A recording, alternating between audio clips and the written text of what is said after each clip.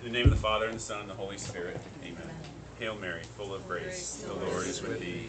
Blessed art thou among women, and blessed is the fruit of thy womb, Jesus. Holy Mary, Mother of God, pray for us sinners, now and at the hour of our death. Amen. Our Lady, undoer of knots, Pray for us. in the name of the Father, and the Son, and the Holy Spirit. Amen. Amen. So thanks to the Soapers for having us over, and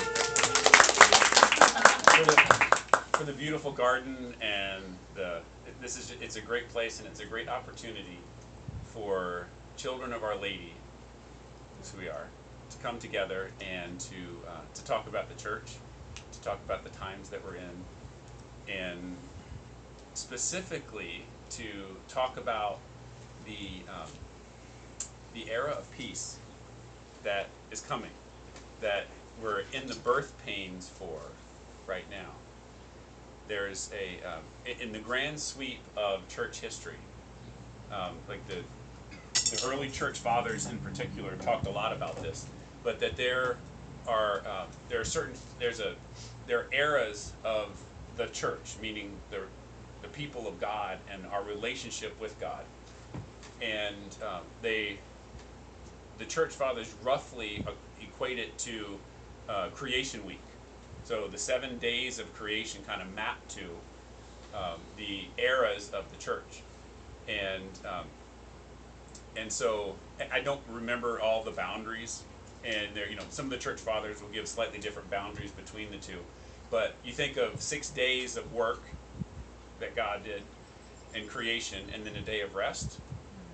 And so the long and the short of it is that we're at the close of day 6 right now.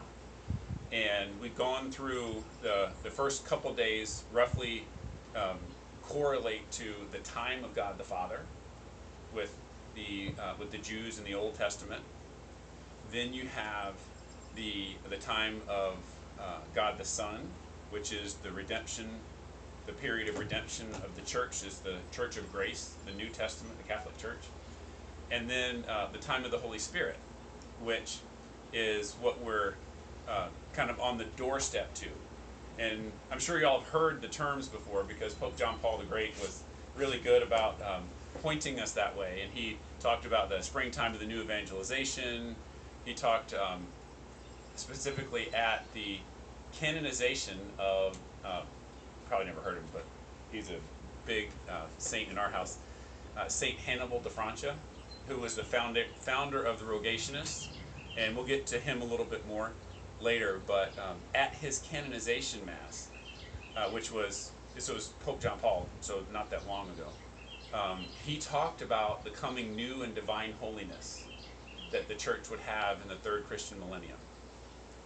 So if you think back towards a lot of what we heard around the Jubilee year of 2000, and then we had like the year of mercy, and there these sound bites that would come up, and they could just kind of pop up on your feed and go away, which is another mark of the devil right now, because the attention span and the churn and the noise, there's so much noise that the truth, he's trying to obfuscate or hide the truth in all the noise.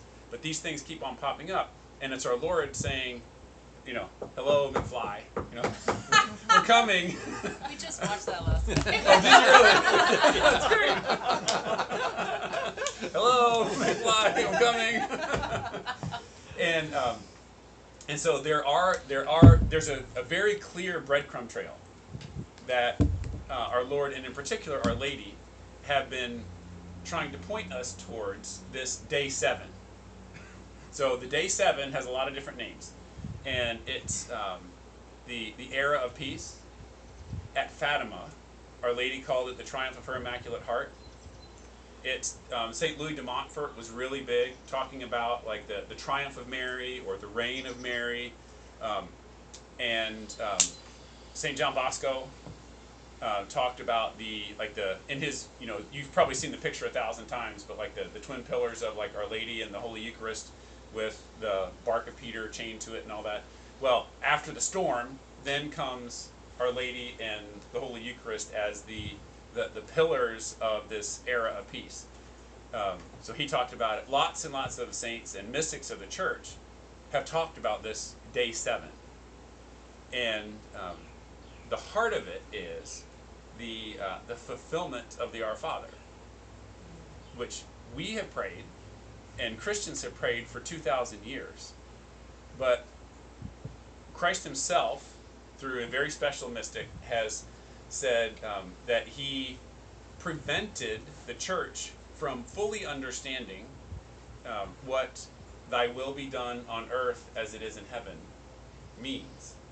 That in a general sense, you're able to like look at the words and kind of understand it and think, well, maybe we're praying for that whatever God wants in heaven will be done on earth in human events, or like there's a lot of different ways to look at it. You know, you read commentaries on the Our Father, then there's several different potential interpretations. Well, the deepest and the realist and the most profound one from heaven itself, like Jesus telling us, is the era of peace. It is when the will of the Father is done on earth in the same manner as it's done in heaven, then the kingdom will come. Which is yet another name for day 7, the coming of the kingdom. And there are a number of religious orders and whatnot that have TKC, thy kingdom come, as a moniker that they throw around it, that they pray about. So all of these things point towards this general restoration. I think it's in Revelation someplace where it says, behold, I make all things new, or the new heavens and the new earth. Well, before day 1 really started, like right at the beginning, before the fall, let's say, when Adam and Eve had just been created, and they were in what's called the state of original innocence, then they had the great gift of the unison of their will, like whatever they were choosing humanly was exactly the same as what God the Father wanted. So there was a uniformity, a union, and no separation of their wills, because separation of your will from God's will is sin. Like, and the further you go away and choose different things, the more sin it is. But Adam and Eve didn't do that. It was perfect up until they sinned and they got kicked out of the garden, because there's no sin that could be in the Garden of Eden.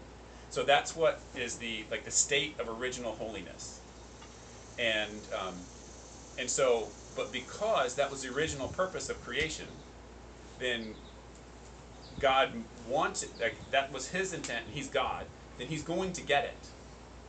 He can't not get what he was after.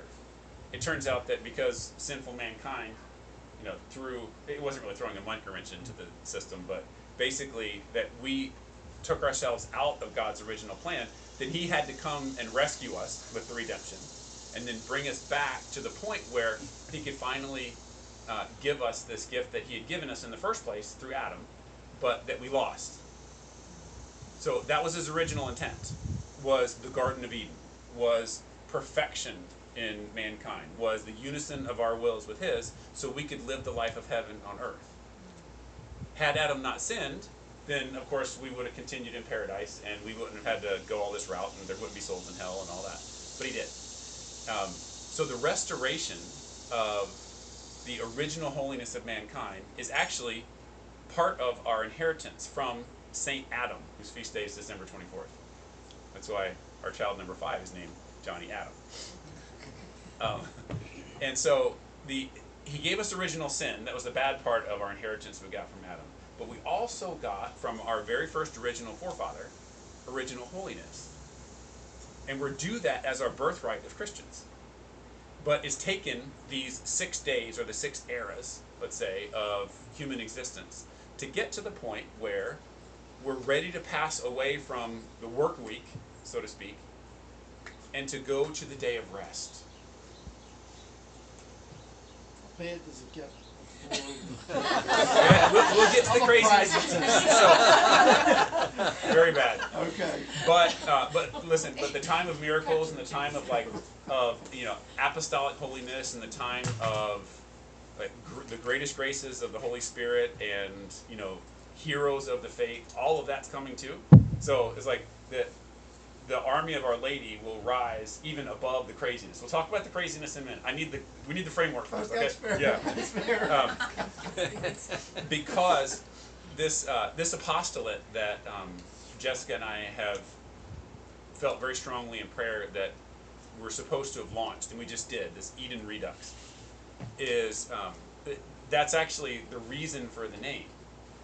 The Garden of Eden, then Redux means restoration in Latin. And so it's the return of the original holiness of mankind to, during this triumph of Mary, era of peace, coming of the kingdom, the reign of the Immaculate Heart of Mary. It's got 100 names from 100 different visionaries and mystics of the church and whatnot. But long and short of it is that these 6 days of work, of toil, of the valley of tears, are coming to an end. A crazy and violent and full of upheaval end, and it's akin to childbirth, actually. That we're in the labor pains right now of going from pre-nascent or pregnant to the point where we're going to have this beautiful baby with us, which is the whole church which is the birthright, which is our inheritance from Adam that we should have gotten in the first place, but we didn't. So the very hopeful part is what's on the horizon, and it is a great and a glorious future that will happen for the church, that has been very clearly prophesied through authentic Catholic prophets for, and even in the Old Testament, there are very clear references to it in the Old Testament too. But for hundreds of years, this is not something that's new. Because there are a lot of these visionaries that are out there that, you can go follow this one or that one, and this one contradicts this one, and that one says this, and it's just like, it's tiring. There's so much right now, but that's also a mark of the devil, is that where there's this confusion that's being sown right now.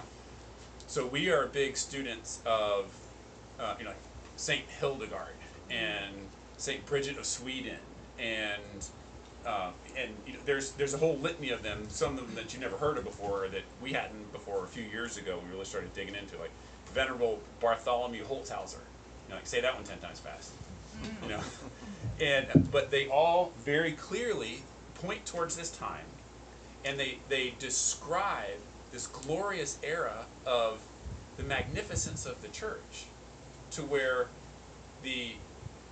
how we used to talk about in the church, we used to talk about Christ the King and the glory of Christ the King as all the world being ordered under Catholic authority. Not that the Catholic Church rules the world, but everything being ordered morally towards the church, and where state rulers will take spiritual direction from the church and pray and go directly to God and understand their authority comes from God. Like, this is a properly ordered world, and we're not there. Thanks largely to the French Revolution and the Freemasons, and there's a whole reason why we're not there. And that also is part of the very deliberate societal attack to get us to this point where we are, where they think they're gonna, flip things over and establish a new world order and all of that kind of business. But right at the 11th hour, when we go from being pregnant to the point where the glorious dawn comes at the beginning of this era of peace, and Christ institutes his reign on earth, his Eucharistic reign. Okay, so this is not, there is a heresy called millenarianism, where people have thought that Jesus was going to come back and rule as a temporal ruler, kind of like the Jews wanted in the first place, and establish either a military or a political government where he was the head, and it was going to be heaven on earth because he was here. That's not the case, and that's not what's going to happen. But there is this era of peace that's coming, and it's a Eucharistic reign. And it is also very much the reign of Mary. So she as our queen, and he as our Eucharistic king, and the whole world being Catholic. And, oh, by the way, when it references Satan being chained up for 1,000 years in the book of Revelation. So like and the dragon was cast down into the pit, and he was chained for 1,000 years. Well, that's what's going to happen, meaning that temptation is gone. Let me say that again. Temptation is gone. And everybody's Catholic. And because the holiness of the Garden of Eden for the whole world, for the whole world to participate in the what John Paul the Great called the new and divine holiness, for everyone to participate in it, the devil has to be gone, right? And he will be, because Mary's going to crush his head. And so that's when we get, there's a lot behind these things. I'll just touch on them real quickly. But that's when we get what's called the great monarch. So there will be this divinely appointed king that comes kind of like Charlemagne did in the 800s and united all the Christian world. Well, there'll be some man that comes and unites the whole world. And there will be some kings around that are united with him. And everyone is spiritually subject to the church, and society is ordered, and there's, there are a whole bunch of concepts in here, but there's one called subsidiarity, where like the family is the focus of all society, and holy vocations come, and it'll be, you probably have heard this.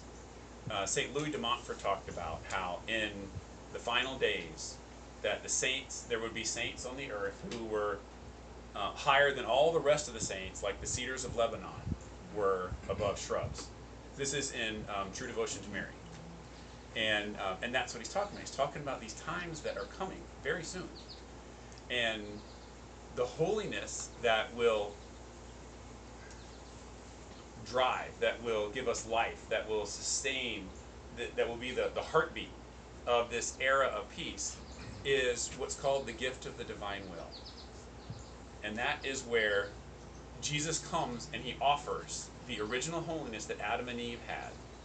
And he says, now it's time for me to fulfill that petition in the Our Father, where just like if you think about how all of the angels and all of the saints in heaven perfectly live, like instantly and without question and completely in harmony, the will of the Father in heaven, because it's perfect in heaven, and they're all one, with the extension down to earth of that same will that chooses everything and gives life to everything and orders things in the home. Like there's no strife in the home, there's no strife at work, there's no strife with the church, we don't have pedophiles running around. Like none of this happens, because if you think of that, all of us sinners, if we had the will of the Father to do perfectly, just like the saints and angels did, it would literally be heaven on earth, right?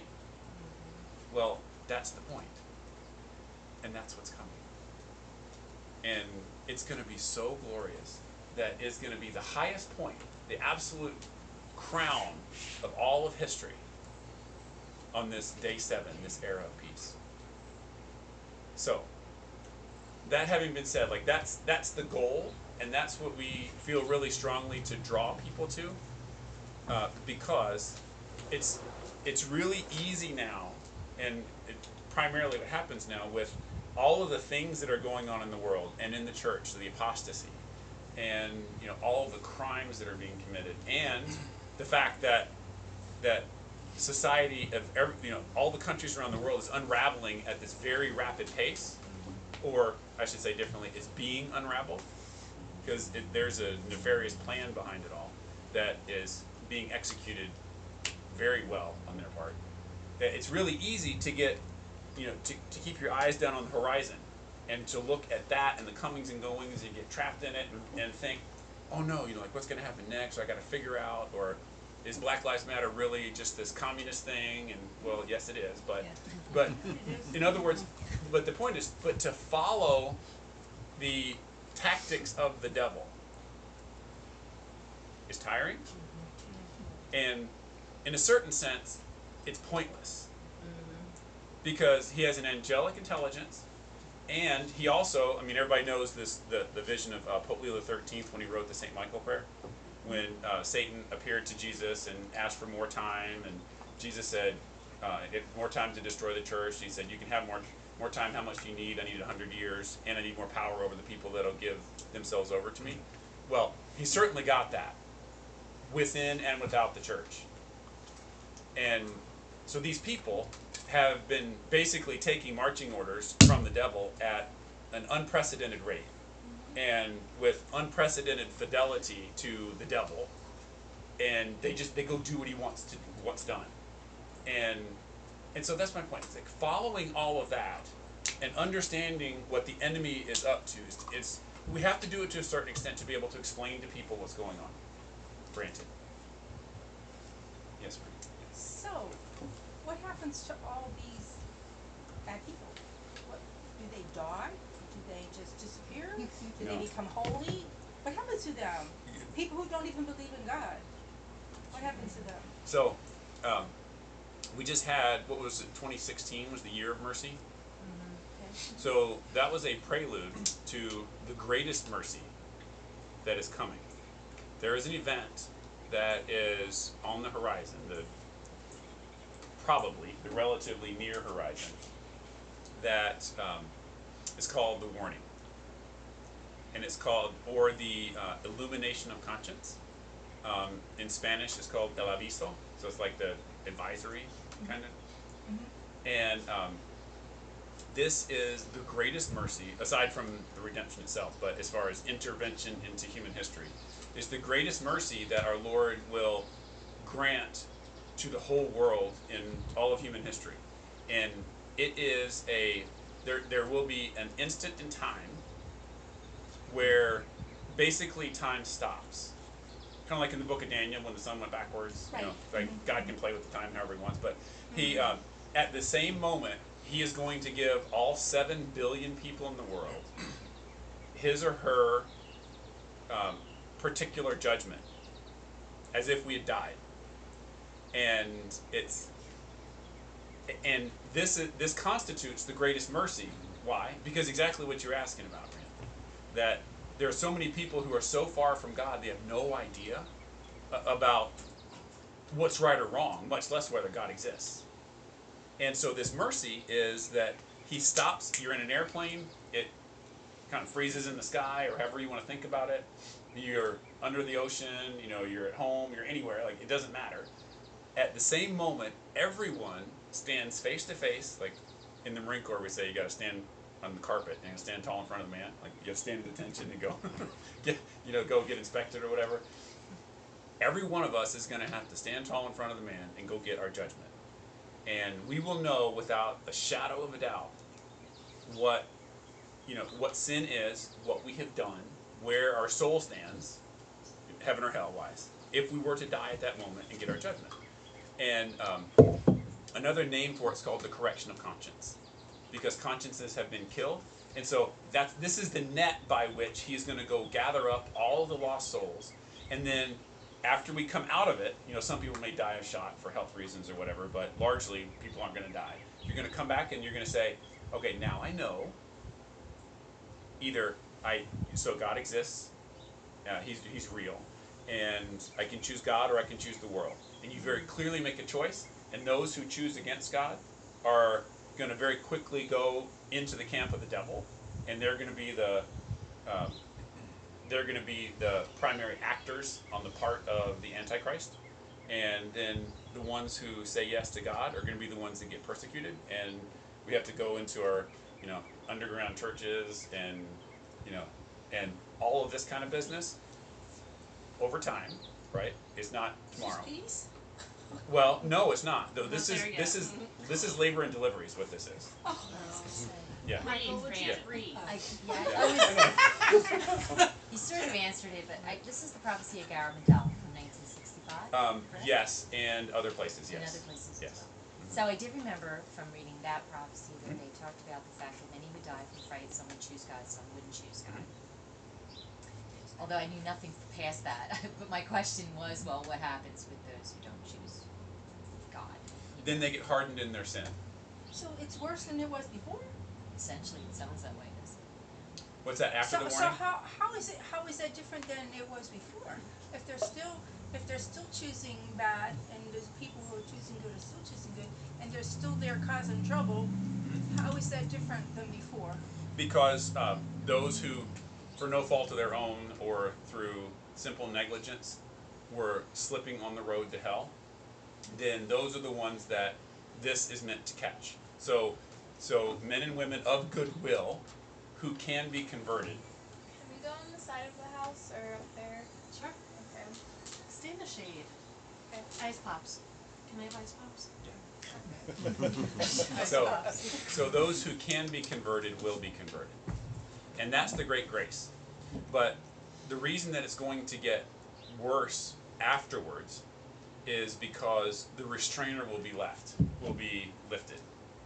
Meaning that right now Our Lady is holding back the hand of her Son's justice. And I mean, and she said this all over the world. She's like, she said, I'm holding back my Son's justice. He wants to strike the earth because the sins of mankind cried to heaven for justice and all of this. And so once that is lifted, then the plans of the Antichrist and his manifestation are accelerated. And then it's kind of basically everything comes out. There's a lot that's in the public eye right now, and you can tell the plans of the evil one. Playing cuteness too. Oh, Penny, go away. And so it's a lot of the things that we've heard rumors about, like if they've got concentration camps or if they've got this or that or the other, that we weren't really sure. Right now it's just rumors, and we kind of go about our daily lives. Like that's when the plans go into action. So, and when is the 1,000 years of peace? I missed something. So there's a sequence of events here. So the warning comes first.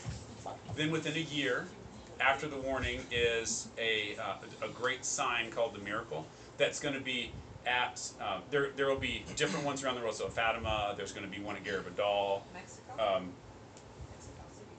At Our Lady of Guadalupe, yeah. At a lot of the major Marian shrines, there will be these, we don't know exactly what they are, but they're going to be these miraculous signs that people, it's kind of like the serpent on the pole that Moses had to make. People looked at it and they were healed.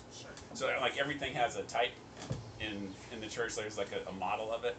And so you look at these miracles and then people are healed and they're converted, and you know that God exists and they're so wonderful. It's like it completely converts you. So there will be these miracles that happen and that are public manifestations, and they stay. Apparently, they're going to be permanent, stay till the end of time. So the warning happens, and then within a year, the miracle happens, and then then there's like all these different parts of this, the chastisement and all of this that it's biblical. Like there's war, there's pestilence, there's natural disasters, like all these things that we have some of now, but it ramps up to a degree where it's almost untenable anymore. And then when things seem the worst, then at the very end of it all, there's the 3 days of darkness. And the 3 days of darkness is where I was just gonna say, would you mind just throw out the approved apparitions that this has all been foretold by many people throughout the years in Scripture. Could you just throw out some for their reference? Yeah. So honestly, there are references to the warning in St. Faustina's diary. And the miracle. Yep, and the miracle. Padre Pio, St. Louis de Montfort. There are. So a lot of this with the warning comes from Garabandal, which is it's an apparition site in Spain, in northern Spain. Just add to that one Yeah. thing. So my best friend growing up, we lost touch when we moved here, but we went to school from first grade through, we graduated, we had our first kids together, we were in Lamaze classes together, we were very close. Anyway, her aunt is Conchita, the visionary of Garabandal. So I've always known that there was validity to Garabandal, even though it hasn't been approved yet. because it hasn't been fulfilled yet. Right. So anyway, it just has always,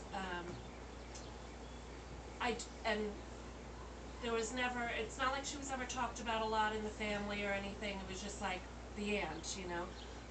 But I've always known about this, and so I just know, I don't know, to me, I know it's real. I mean, Yeah. I know, because I know the family, you know? Can you look up what those, there were two very well done documentaries that were just released on Garabandal. I don't know if anybody remembers the name, like Waterfall of Grace or something like that. There's a new one, right? Yeah, there's Yeah, it just came Okay. out like a couple weeks ago, and there's one that came out a year ago. Okay, I didn't see the new But one yet. well worth watching. They're like an hour a piece. One's a full length movie, actually. Yeah. It's a movie, but it doesn't really talk that much about the actual Put it right here. miracles or things that are going to happen. It didn't talk about what they experienced. So Just the kind of. documentary would be better. in I other think words. so. I think Yeah. the documentary would be more. We'll see if we more can of it. find the name. I don't remember it off the top of my head. It's. Do you remember? I'm trying to think. I Yeah. can't. Yeah. Yeah. I do agree with the documentary. So, but Yeah. Yeah. I remember. So So you're referring to the 3 days of darkness, which Yes. I remember from that prophecy. yeah. What was after that? So actually, day 4, after the 3 days of darkness, is day 1 of the era of peace. So Yeah. So Wow. the 3 days of darkness is the changing of the era. That's the close of day 6 of the work week, and Sunday morning is right after the 3 days of darkness. But our Lord promised never to destroy the earth again with water at the flood, and Our Lady has said many places that the world right now is worse than it was before the flood. Which, by the way, the flood was an historical event. It actually did happen, and you get a lot of this modernist scientists that have gotten in the church and say, well, it's kind of myth, and we don't really know about Genesis chapters 1 through 11, and no, it absolutely was. All of that is actual history, and you kind of need to understand that it was history, and that it's kind of like this compact timeline that that we're working our way through. And we haven't been around for 14 billion years, and because people tend to think, well, things are going to happen later, it's slower, and like evolution really has crept in and has just undermined. There's this erosion that has happened under the faith, and why? Because it's really important to understand, to reference back towards for church history, to reference back to the flood.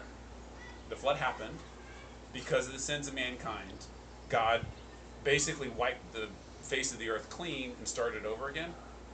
And we're worse now than we were before the flood.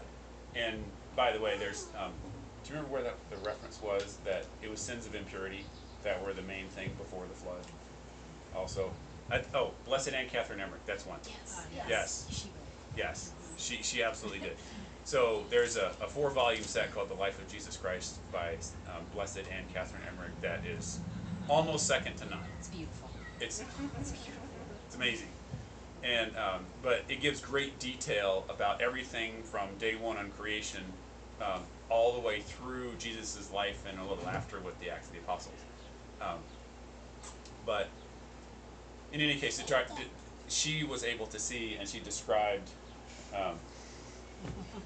what the world was like before the flood, and so this time, because our Lord promised not to use water again, it's going to be fire. And Sounds however, better. Take notes, Ben. there's a footnote. However, the You lost me Christians. at fire, sorry. Well, but for those close to Our Lady, and or at least in a state of grace, that who are of goodwill and have taken refuge in the heart of the church, then we have nothing to fear. As a matter of fact, this time should be so exciting because the harvest is rich, and there are people when there's the earthquake and it unsettles your foundation of this cute little house that you built, and the life that you have, and the stuff that you're going to get, and coming and going in the world, and then when that gets unsettled and you're like, wait, what do I have left? Then the average American is, just like at 9/11, is a lot more open to the faith. It's just the way it works. You got to get literally shaken out of your comfort zone. So, for us, this is the word of encouragement. For us, as apostles of Jesus Christ, we have to be ready to capitalize on the insecurity, because we have to realize that we are secure and that we're going to be sheltered during the 3 days of darkness.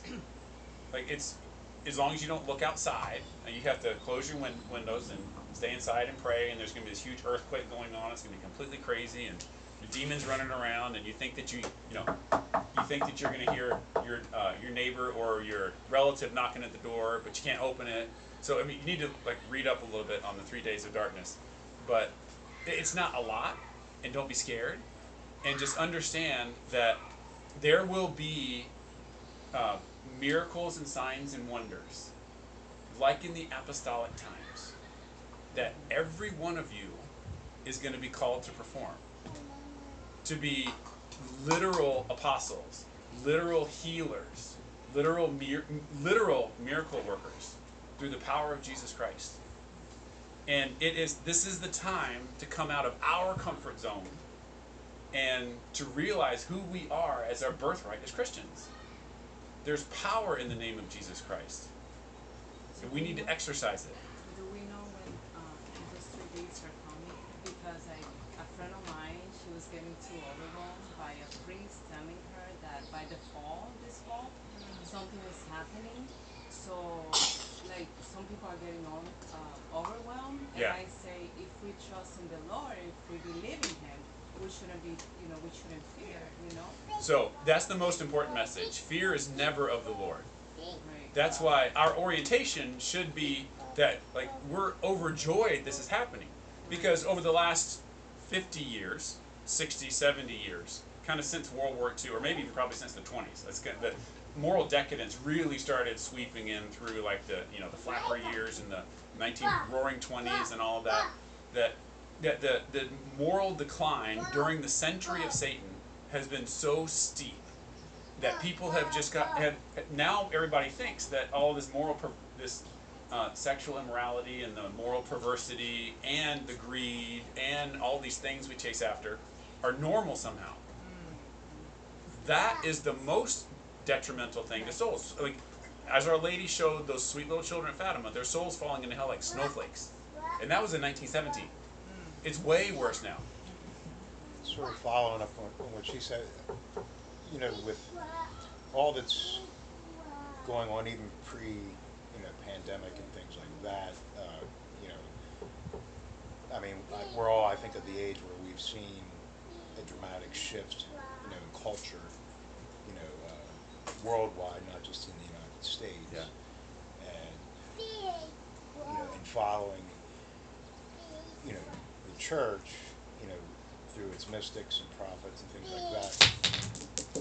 But, so I guess, to me, like, the important question is, all right, so given this knowledge that we have, what is it that's God calling us to do with that? Because speaking personally for myself, there's for me, I could have a tendency to like get caught up in the wanting to feel like I'm going to control, like I'm going to do X, Y, and Z to prevent, A, B, and C happening Right. to me and my family. Right. Type of a thing, which, from what I understand, is probably not the true Christian attitude to have towards prophecy and mysticism. So like how being given the privilege, being given the privilege to have information, how do you handle that information with the proper what response is God asking? That's a great question. So basically, when we're given this gift of understanding what's going on, then what does that impinge on us? What's our responsibility? How should we respond? Well, kind of like Our Lady did when she said, kind of like Our Lady did with, Do whatever he tells you. yeah, exactly, like at the wedding feast of Cana, do whatever he tells you. We, there's a scriptural adage, and I forget where it comes from, but or from those to whom more has been given, more will be required. And what our Lord cares about exclusively is the salvation of souls and giving glory to the Father. Those two things. And so when he equips us, then he equips us specifically for a mission. And the mission principally is to save souls and give glory to the Father. And so when we have this knowledge, then the personal discernment on what to do is individual, and the answer in discernment always comes along with peace. Always. And so if we feel there's some sort of anxiety, like for instance, if let's say that you did know about this, you knew something was coming, and you felt like, you know what, I am going to get a piece of property and I'm going to get it ready so that my family and, you know, maybe some other people can come, and we're going to take care of ourselves, and we're going to, you know, ask the priest to come out and bless it, and, you know, maybe it can be a safe haven, because there are refuges, and everyone will be directed to one at the time. You know, your house very well may be one, whether you know it or not. And so those are absolutely the case. And when it's time, kind of like when Joseph got the tap on the shoulder in the middle of the night, get up and go to Egypt and go right now, that's going to happen. And you may have people show up at your place, and you didn't realize it was a safe haven, but, you know, lo and behold, like our Lord's providing you all the resources you need. Somebody comes with this and that, and, you know, or you know, a spring pops up in your backyard, like at Lourdes. It's happened. You know, so the discernment for each family and what you need to do is absolutely individual. We have just discerned for probably 5 years that we needed to build out a place like that, and we have. And so, and we're just on the other side of Willow Street, so anybody's welcome and things go crazy, because it's not for us. But Mike, I get so confused about it, because it's like I trust the Lord so much, right? Yeah. And I'm like, if we are like on our Father, like you will be done. Like, why do we have to like worry? Like Jacob, Mary, they don't even know where they're going, where they're going to eat, but they trust the Lord. Yes. So I'm kind of Yes. like struggling with that, because I don't know much, Yeah. you know? So Jennifer, thank you. That's a great question. Basically, do we? Everything comes in balance. Okay. There's a heresy called quietism. Quietism, and it's not just about, you know, prepping and end times and all that kind of stuff. Quietism, it has been throughout the centuries of the church defined as saying, Lord, your will be done, and be done to the extent to where I'm not going to choose anything, and I'm just going to wait right here for you to do everything. And so it's like it's a passive orientation towards the Lord, and it's a heresy. Then there is something along the lines of activism, where it says, it's kind of like with the Protestant orientation, where kind of name it and claim it, or I'm gonna jump myself off of a building, and God's gonna save me because I'm gonna pray Him into it. It's kind of like, or using the Lord as a vending machine. I put a quarter in, I get something out. It's like He's a trick pony. So that's not proper either. But those are kind of two ends of the spectrum. There's discernment in the middle that says, if we get this knowledge and then we pray about it, and peace is always the marker of the Holy Spirit coming. And we get peace about what we're being called to do.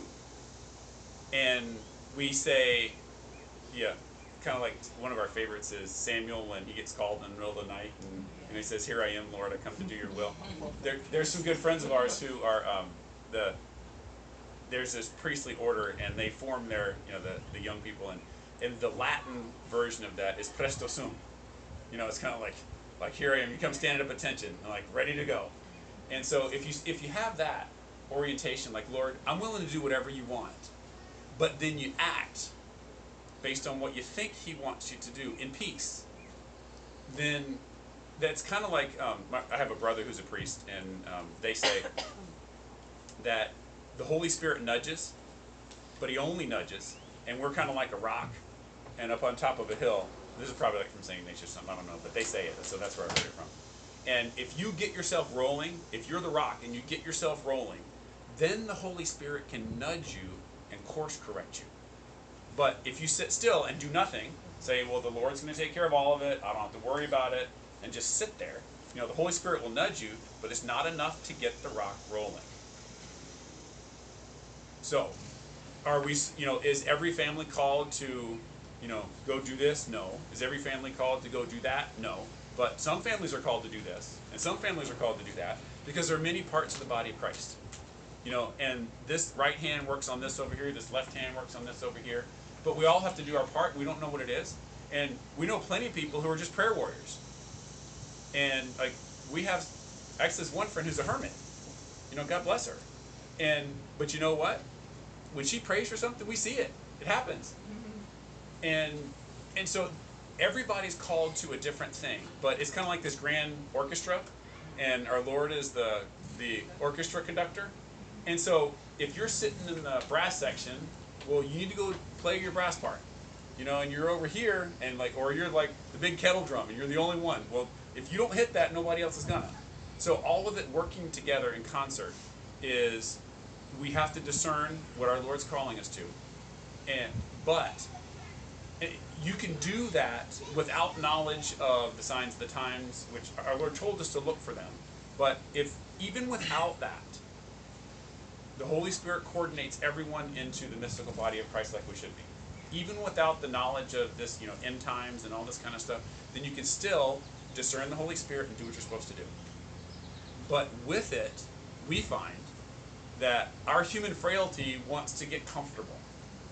Oh, well, it's okay, I'll get to it later. It's not that big a deal. The constant reminder by being able to interpret current events against the backdrop of what we know our Lord has told us is the sequence of events that it leads up to this, as our dear sweet Saint Therese called it, the time of times. Saint Therese, by the way, was she lamented the fact, you know, kind of like holy envy. She lamented the fact that she wasn't born 100 years later than she was, because she wished she had been able to live through the time of times. And she was born in 1873. Can we warn other people, like our kids? Suppose you have this kid of yours who lives on the other side of the country, and you're here, and you're worried about them. Can you? I mean, will there be phones around to call them? Oh, so great question. We don't know on the details. Like, is there going to be some big EMP that goes off and all the electronics are wiped out? I don't know. And frankly, there are some visionaries out there who are claiming very particular details about this is going to happen, and there's a tidal wave that's going to come on the West Coast, and it's like there are false visionaries out there that are tantalizing about a lot of these, you know, the particular details. And I'd say be really careful. Be really careful about those, and don't get sucked in, because, I mean, I have, and it's... Well, I don't mean so much about whether we can have a phone or not, but is there going to be a way for us to warn our children to make sure, you know, you don't want them to give them the wrong answers. So, okay, that is a fantastic question, and I'm going to answer it sideways. Will we be able to communicate? Yes. Will we be communicating like we do now? Like, probably not. But, again, keeping in mind that what's coming back with this holiness in the church and the gifts of the Holy Spirit that we are absolutely going to need in full force through our fervent prayer and our fasting and our reception of Holy Communion, constant prayer of the Holy Rosary, we're going to have access to the signs and wonders and the miracles of the apostolic age. Like the way that so I'm going back to Blessed Anne Catherine Emmerich, and you read about how the apostles were carried from one place to another by their angels. And they could send messages. Padre Pio did it all the time. Like, he would task his angel, like, my mama needs some cheese. And he did. He sent his angel to go get it, and he'd get back, and your mom was like, where'd the cheese come from? And it's like, so, but he was holy, right? And that's the challenge. We cannot be lukewarm Catholics. Going into this time right now, if there's any one message, it is a call to action for each one of us to become saints. So with respect to that, You're probably gonna ask the same question I asked. right now, I don't consider the Catholic Church a safe haven. I am so angry at 95% of the so-called shepherds, starting with, oh, by the way, the one at the top. I'll stop there for one of the more sinning. But so what is your recommendation in terms of, you were an ex-military? Okay. It's funny, we I have told her, conversations. it all starts, if you don't have a belief and confidence in the person in command, all is lost, right? It all starts at the top. I'm looking for a shepherd and I ain't seeing him. So what do we do practically? Because the message we get platitudes, we don't get truth. We're being taught, we're not being taught that the Eucharist is the real presence of Christ. Because if we were, it wouldn't be delivered in plastic bags at the end of Mass after the liturgy is over. There wouldn't be masks on priests' face because they're afraid that they're going to communicate some virus through the Holy Eucharist of all things. So how are we supposed to reconcile this message that this is the body of Christ with the actions of the shepherds that are supposed to be leading the flock doing exactly the opposite of what they're saying? I mean, we're trying to hold on to that faith, you know what I mean, regardless of what they do, but it's disheartening, it's crushing to see it. And we're looking everywhere else to see, is there, some guy in La Crosse, Wisconsin who's got the message? Yeah, right, I know. You know what I'm talking about? Yes, I know. Pine Bluff? No, in support No of, place, yeah, but you know what I'm saying. in support of your guys' question, yeah, I mean, it's interesting because right before you brought that up, I was thinking, like, where is the church in all of this? That,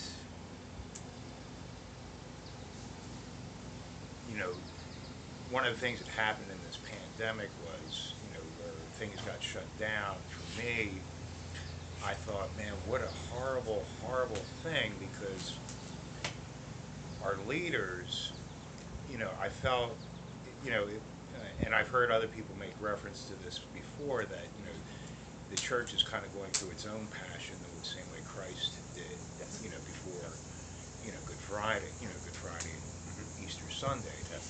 And that, because growing up, it's like, I was born in '64, so, I'm a Vatican II, brought up with that. And, so what I was given, now my mother was still very, she had a Latin Mass, when she, for her funeral and things like that. And I never quite understood, what all this division was, because, you're brought into something, you think this is, you are where you are, and it's like, so you don't really question it in that sense, but at the same time, too, like going, I was having a mother that would teach me certain things, about the Catholic Church, but then going to Catholic school, a lot of priests and lay teachers, were very, in my opinion, just, not teaching what I was being taught at home as far as the Catholic faith, and I found that very, just And I think that very also- angry, because I felt, like, so this whole pandemic thing, it just sort of brought about, we don't have leadership here to say, it's like, what about all these people that gave their life, because they believed in, the Lord, they died for that, and yet our leaders are willing to simply say, so, Non-essential. so so even for us to be sitting here, it's like, what do we really believe? And, you know, and why do we believe it? And, you know, like, you know, as a kid, you know, my dad used to take us to Gettysburg, and I used to, you know, think about the Civil War, and like that was such an atrocity of human life loss. You know, how did these guys get up knowing they're walking into, you know, a flaming, you know, cauldron of hot metal being thrown at you, knowing what your chances were next to nothing? But they did it because they believed in something, or maybe they had other motives too. But even for us as Christians, you know, and I always often thought about that. How do you get to the point of being a martyr? Yeah. Is it Yeah. just stories? Yeah. I mean, you know? Because I feel like the church itself doesn't talk about any of this. You know, we're told that, you know, whether you support this president or not, you know, something's wrong here. Yeah. Yeah. And we're just told to sit back. But Yeah. I support what you were saying, because I was thinking the same thing. Yeah. I have an image that I'd like to share, if I may, because I wrestle with, I'm sure we all wrestle with a lot of this. And I've come to sort of think about the church kind of like, you know, maybe Noah's Ark, still kind of around, but has maybe on the edges eroded over the years. But deep in the very heart of this ship, this ark, is the treasure, which is the Eucharist. And around it in that room is all of the truths and traditions of the apostolic Catholic faith. Hello? And we're all on this ark, okay? And it goes through storms of history, and perhaps during the worst storm of history, and still another to come. And all during these times, and especially now, you know, we're being shaken about, we're seasick. You know, the captain of the ship is, you know, not doing his job. The guy who does the navigation is, you know, screwing it all up. They replace him, and he doesn't know what he's doing, or he's purposely steering us in the wrong direction. Yeah. You've got people jumping off the ship. You've got people, you know, going to the next ship that passes by because it looks like it might last a little longer, or it might have reclining seats. But what it doesn't have, and the only ship that has it, is the one that we're on, that has been there since the beginning of time, and to which we are called to stay on. But we are holding on for dear life. Yes. Yeah, we are in the company of each other, and each of us has a job on that ship that we need to do. Whether it's to row, or to cook the meat, or to whatever it is. But we can't, it's difficult and it's upsetting because we feel like we can't, and we probably can't always trust those who have been given some level of authority over us, or even the person that we work side by side with. And I'm sorry if it's not a great vision, but it's kind of one that No, it's very good. It's very good. But we don't need this ship, because this is where the treasure is. Yeah. Well, And I'd our like to job- throw a few people off of it.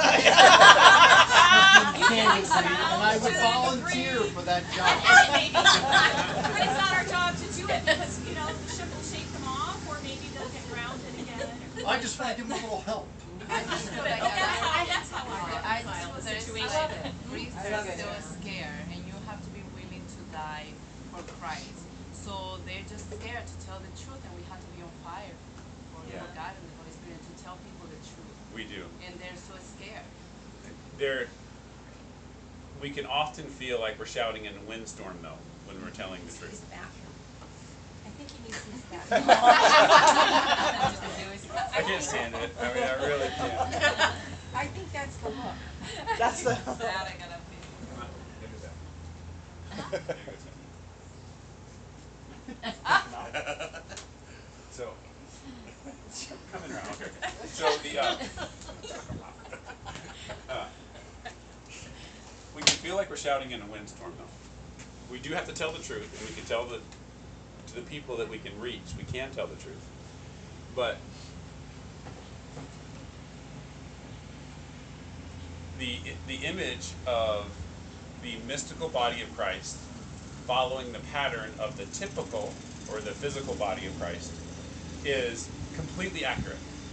And if we look at it in the context of the pattern that Jesus set us when he was born, had his hidden life, and was, grew in wisdom and stature and maturity in the eyes of men and all that, but then had a public ministry, had his was betrayed by his one of his closest apostles, like one of the 12 men that he had chosen.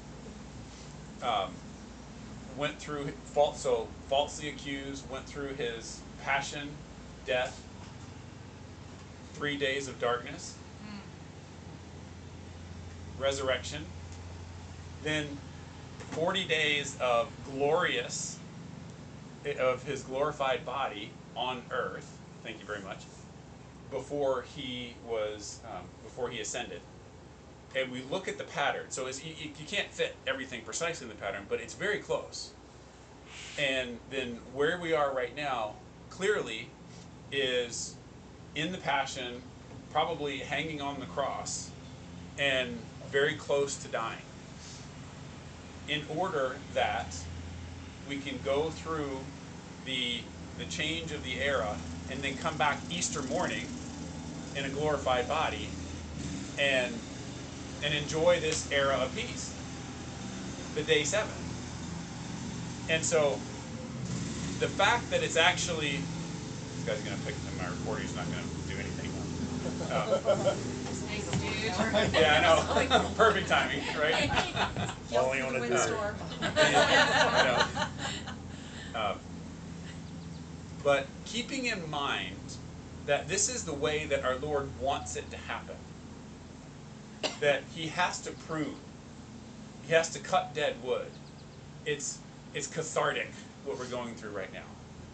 And so the fact that there's so much cancer that has gotten into and has metastasized all around the body of Christ, that it's that ship that we're on, it's almost like our Lord is, like, through the hands of the evil,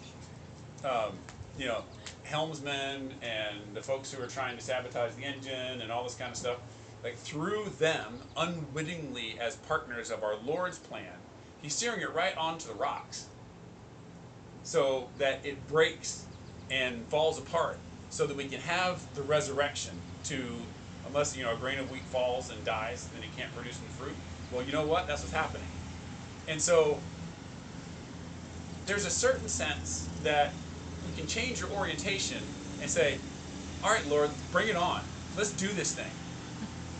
Because there's so much good that comes from the excising, the surgery, the removal of the cancer that's there.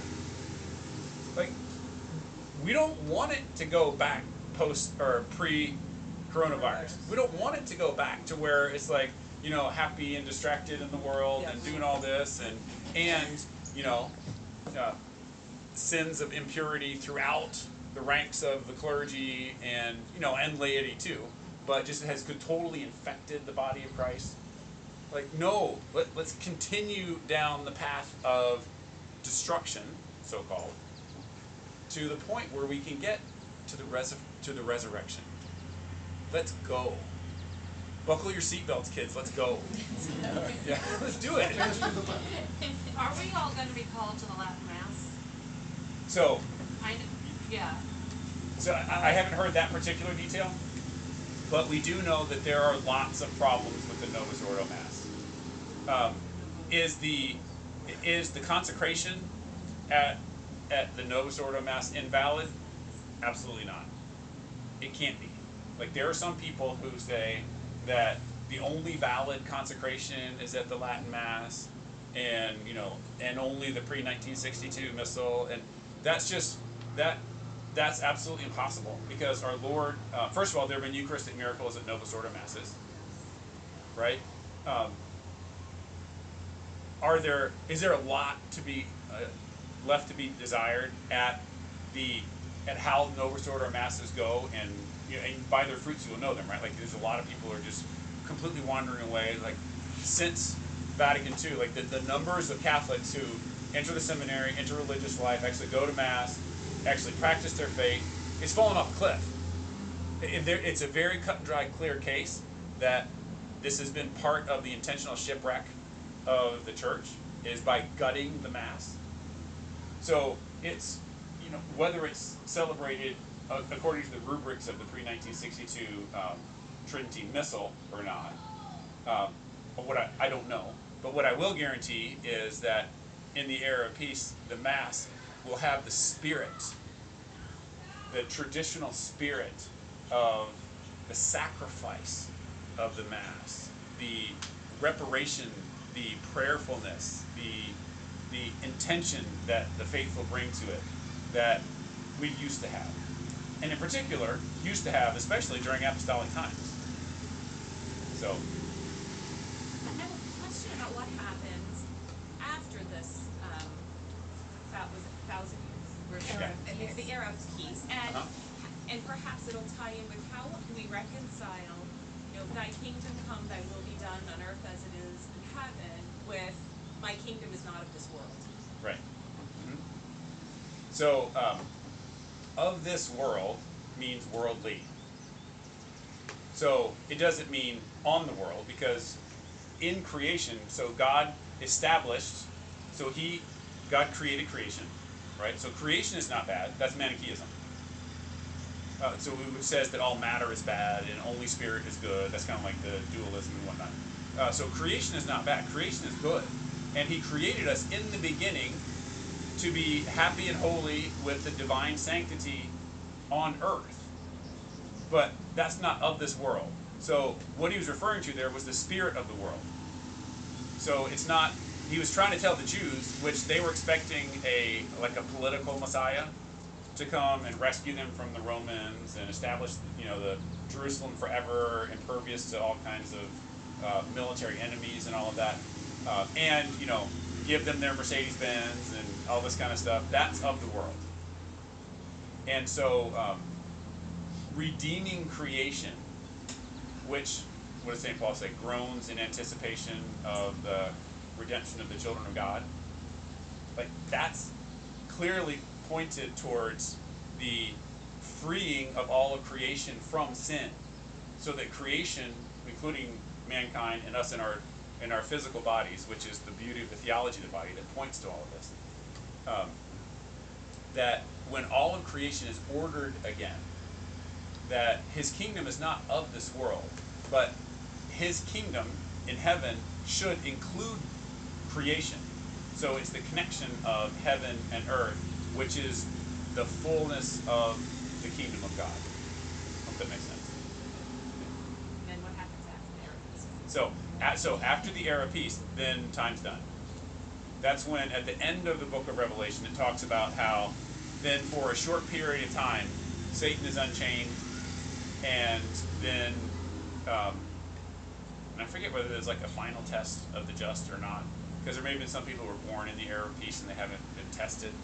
So I could be wrong on that point, on the dynamics between Satan when he's unchained and the people who live in the era of peace, but I think that there's a test for them, because everybody has to have a test.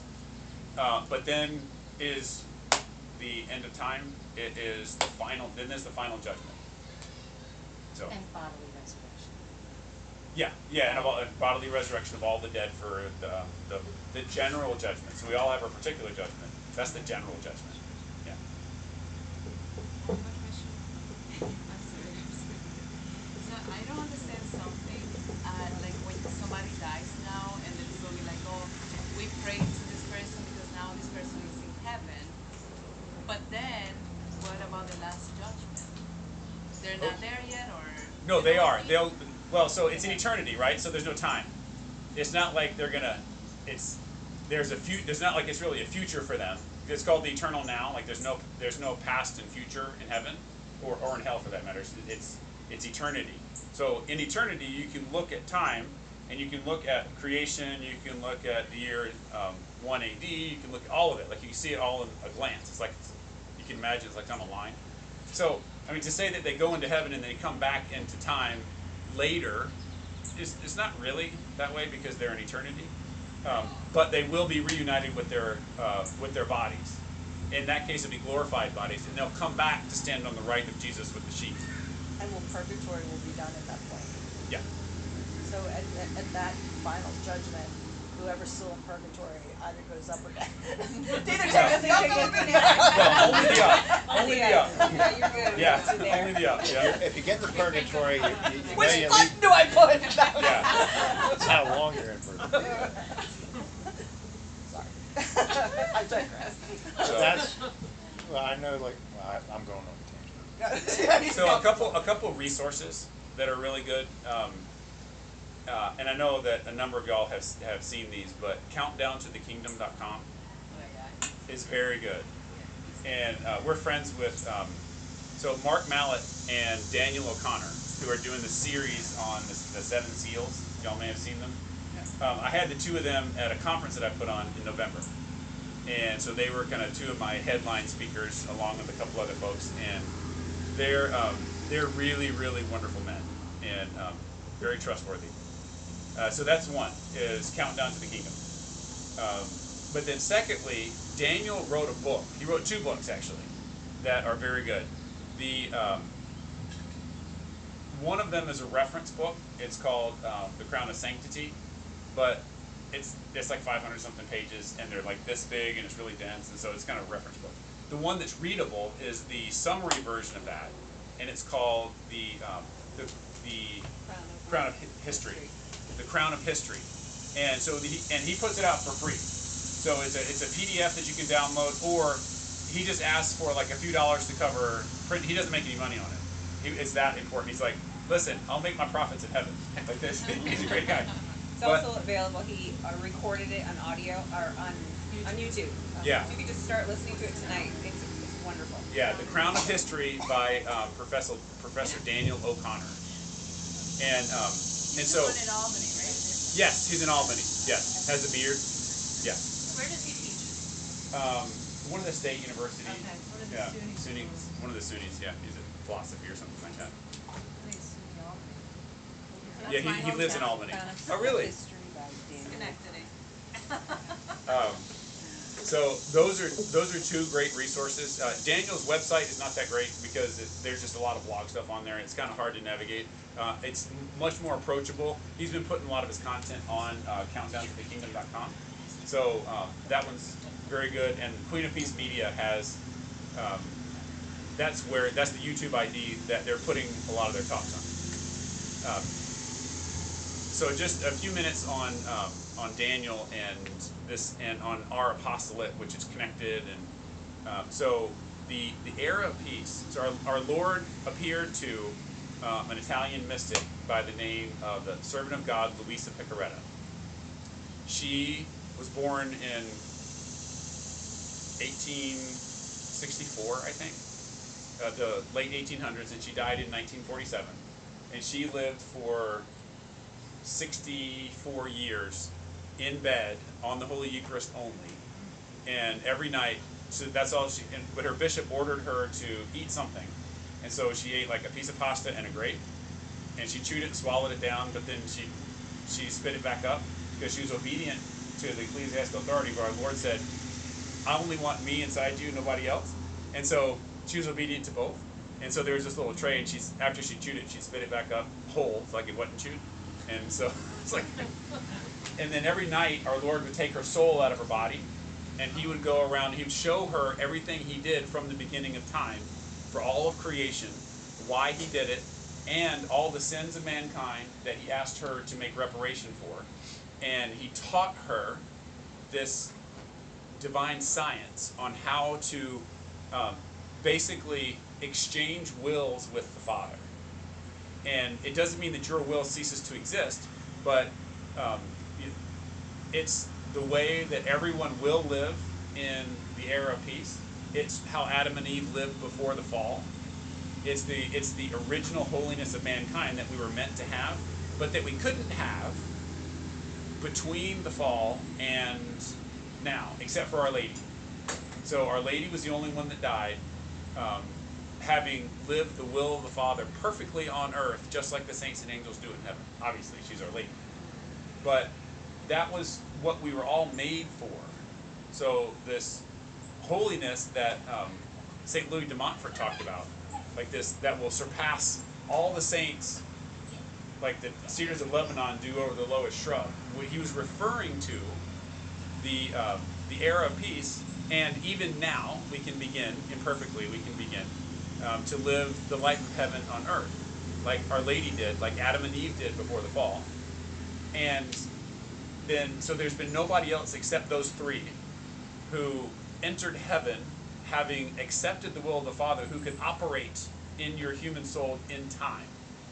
So in other words, for you to have such a perfect unison with God that what he wants, he can kind of do in you like he did in the holy humanity of Jesus, like he did in Our Lady, without any reservation, without any block whatsoever, without the human will putting a stop to what he wants to do. So, and not on human power, so to speak. And so this Saint Hannibal de Francia that I mentioned in the beginning, I want to pinch myself every day.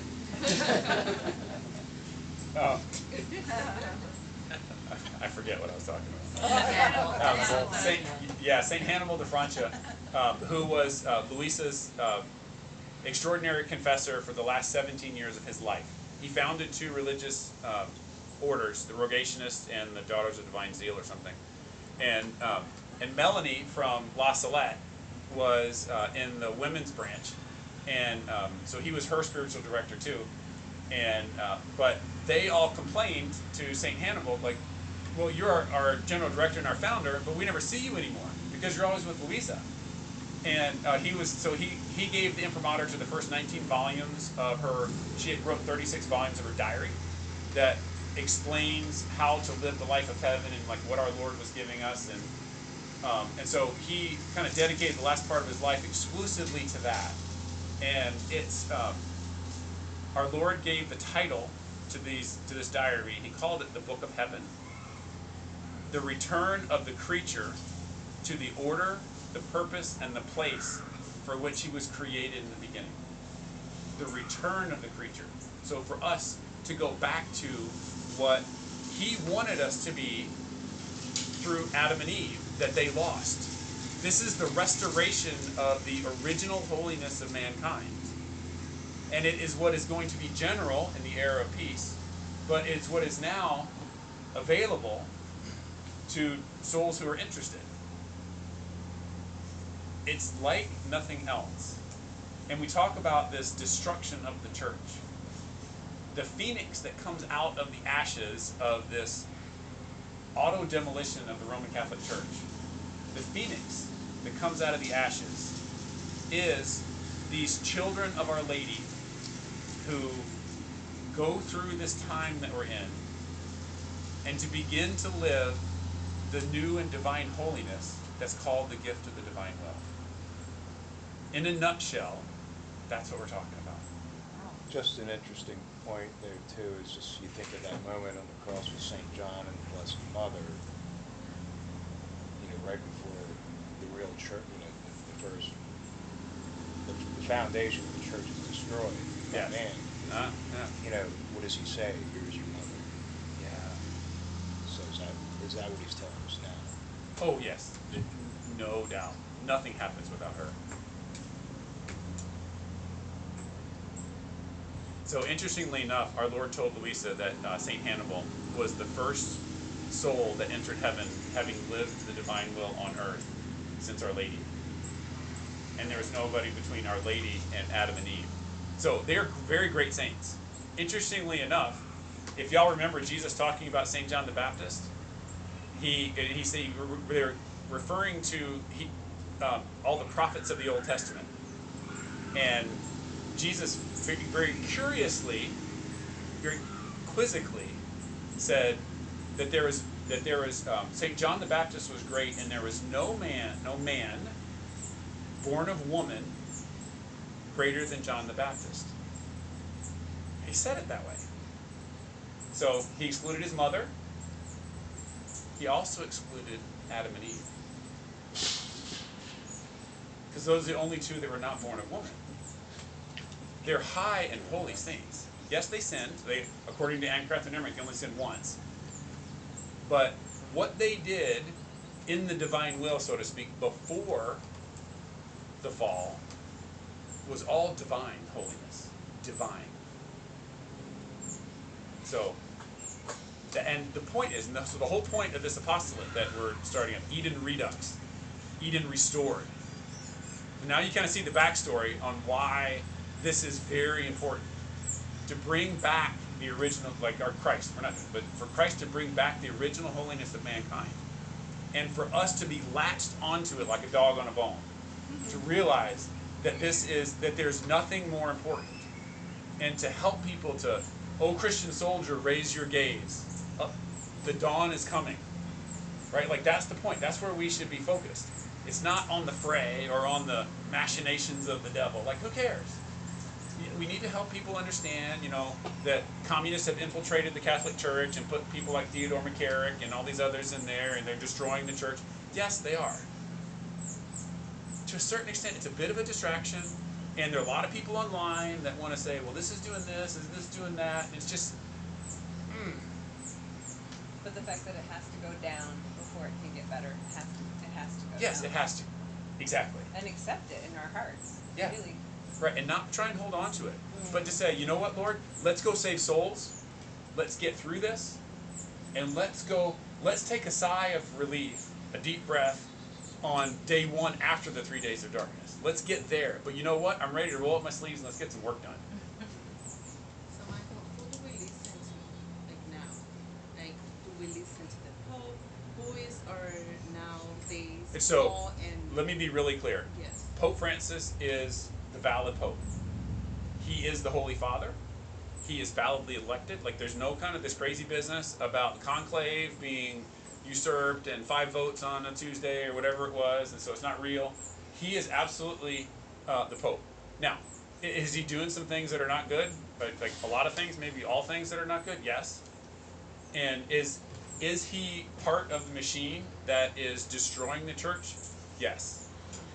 But does he hold the chair of St. Peter?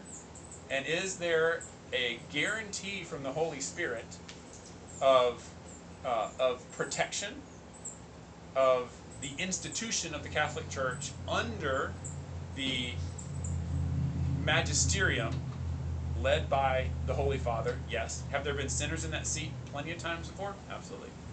Absolutely. Question for you about that. Is it significant that he has done away with his title as Vicar of Christ? Oh, sure. Yeah. Well, not to the point where it invalidates the office of the papacy. Right. No. But he has sort of made He the said- move that he's not using that title. That he's not. Yes. It doesn't mean the title doesn't exist, and it doesn't mean that he's not the Pope. What it means is that he personally, that man, objects to who the Pope should be. So it's kind of like a little kid being rebellious and saying, I don't want, no, I don't want to do that. I don't want to wear my coat and tie to mass. Okay, fine. It's personal for him. But the mystical guarantee from the Holy Spirit that we have to attach ourselves to the Holy Father.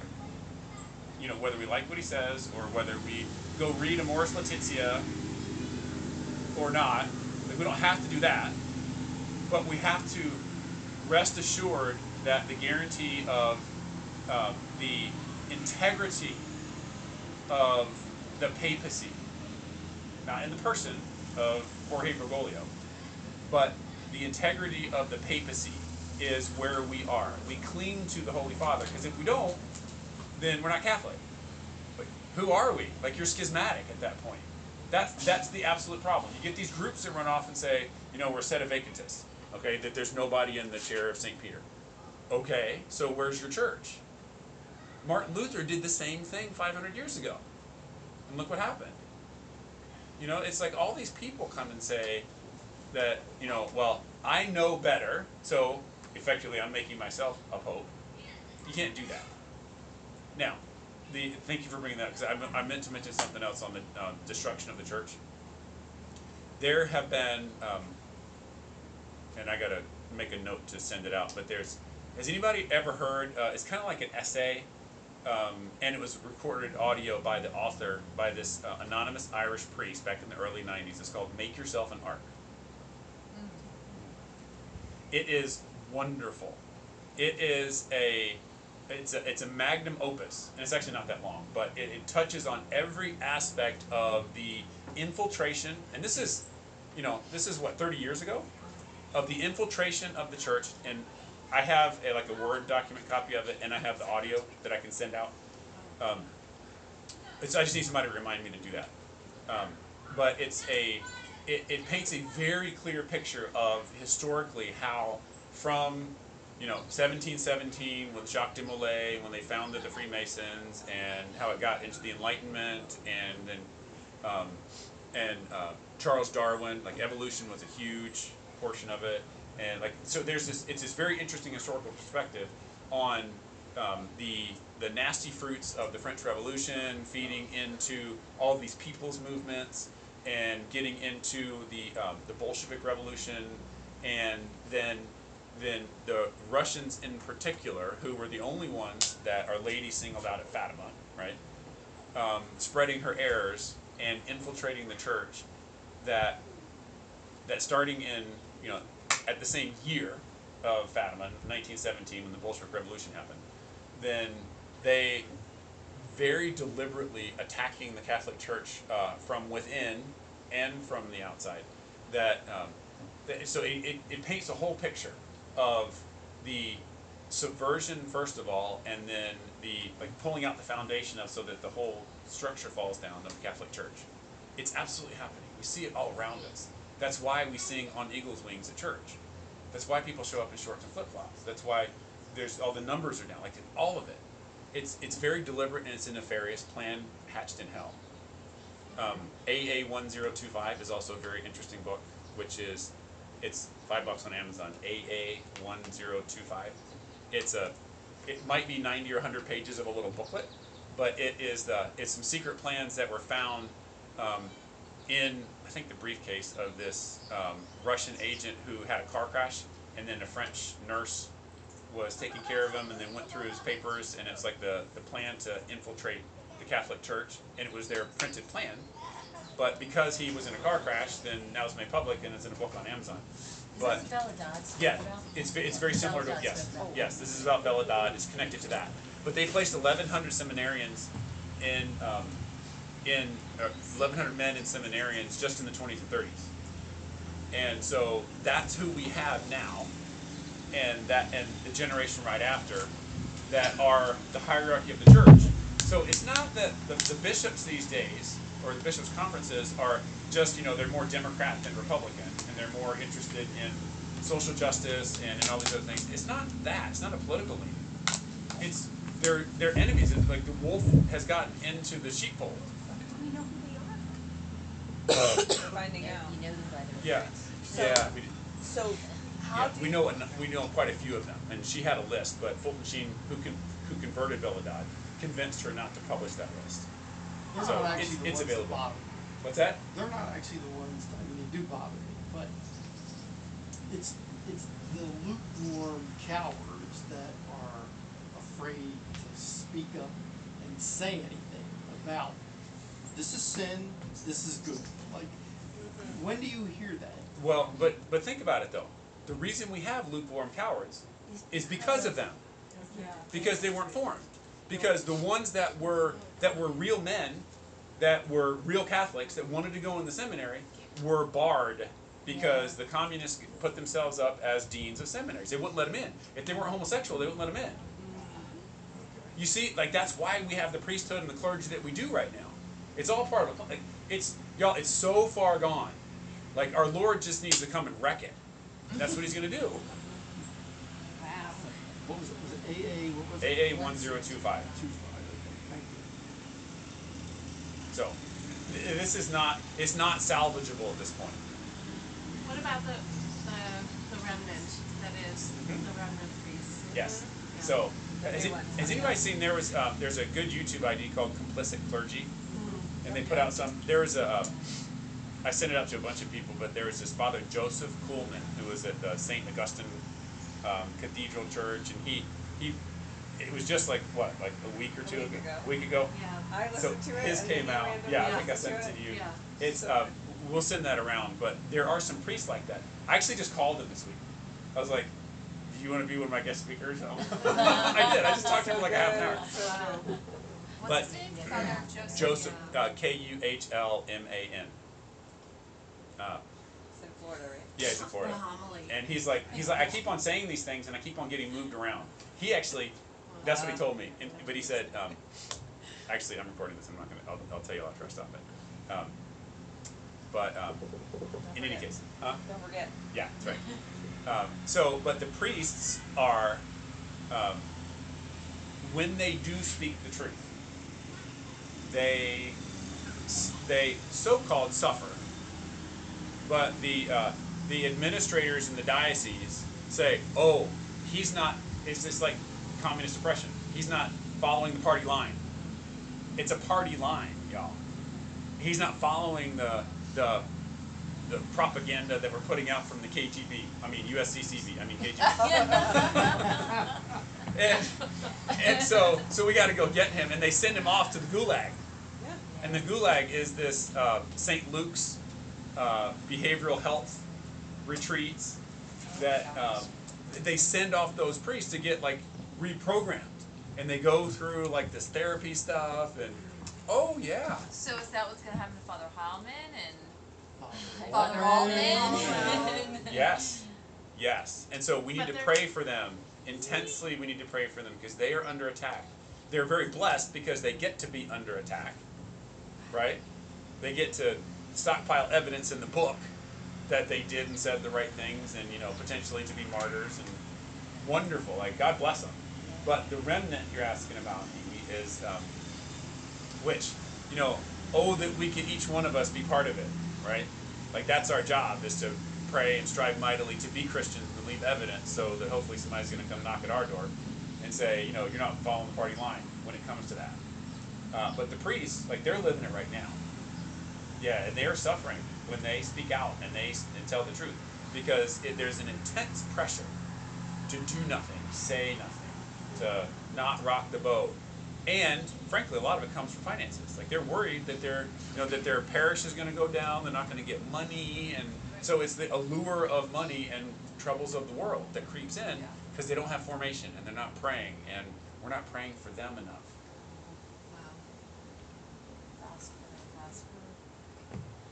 So will there be, so the illumination, and we kind of were talking that maybe sooner than later, and then the time of the miracle, which will happen then after that. So is it the time between now and the miracle that's when the world is just going to fall apart? Will we lose priests, and will a large portion of Christians be martyred? I mean, what?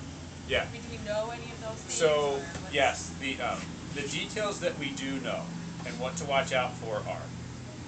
So this nice lady Conchita, that was one of the prime. There are 4 visionaries in Garabandal.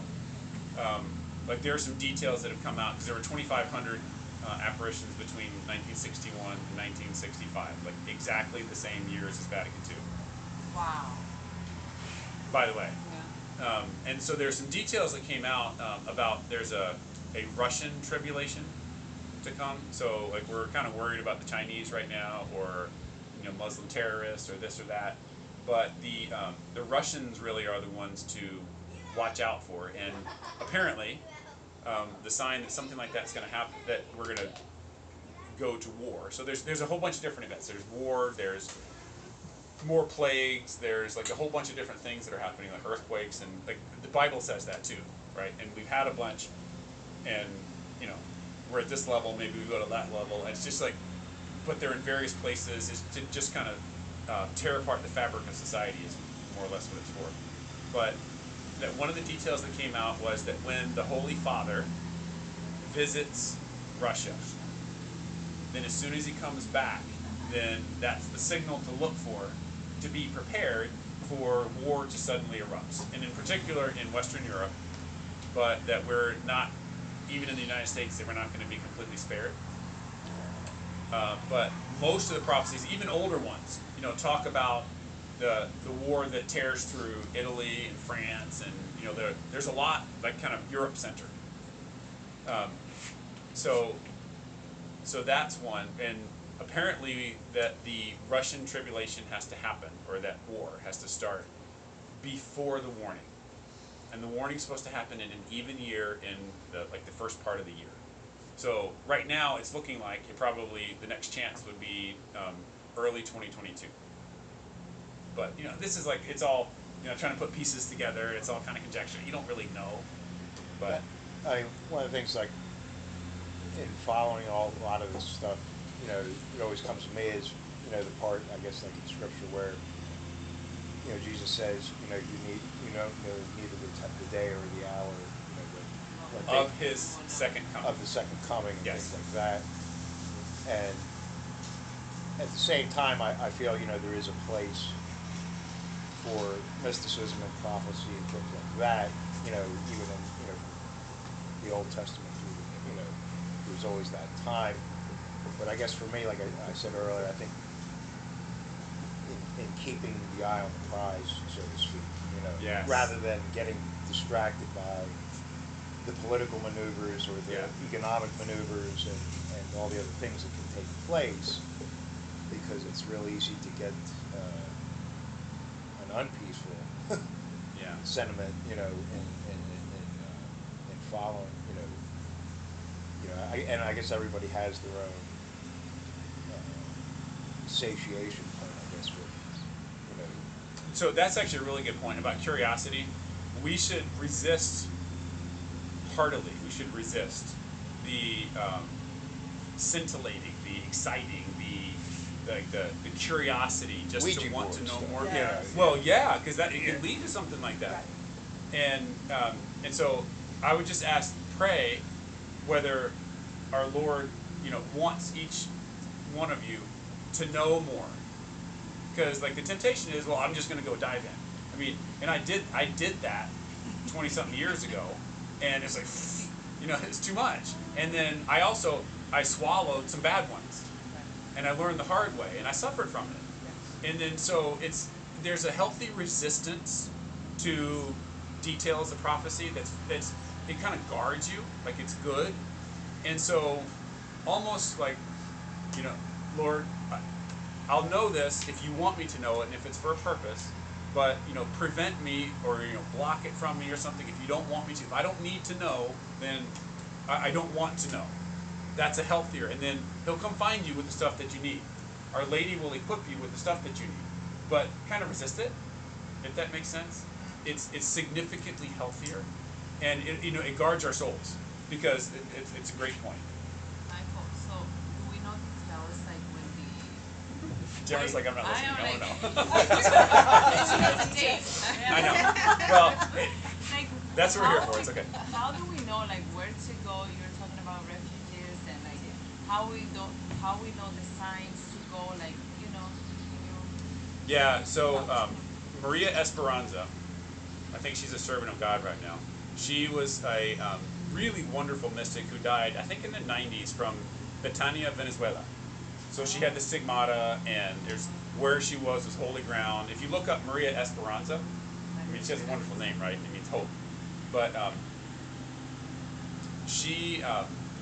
our Lord told her that, I'm answering your question in a roundabout way, that Venezuela, this was in the 90s, so Venezuela was at the very peak. They're sitting on more oil reserves than any country in the world, right? And so it seemed like everything was great, and then they had their socialist revolution, and everything was nationalized, and then it just completely fell. Our Lord told her at the peak, when seemed like they had the world in their hands, that Venezuela was going to fall to its knees, and that every other country in the world was going to follow, like Venezuela. So economic collapse and all those kind of things can absolutely happen. And so all I'm saying is, if we look to Venezuela and don't kind of dismiss them and think, poor Venezuelans, but we look at it with very somber eyes and realize that even in the great United States of America, with these people who are actively trying to tear our country apart and are doing a very good job and trying to incite civil war, and they have just run up this enormous debt, and we're giving money to everybody, and 40% of people are unemployed, or these small businesses. I mean, they've set up a perfect storm for a huge economic collapse. Huge. And it's all engineered. But our Lord said that all the countries in the world would follow suit. Now, what does it do? It takes away material comforts. It takes away the security of this way of life that we've got. But praise be to God.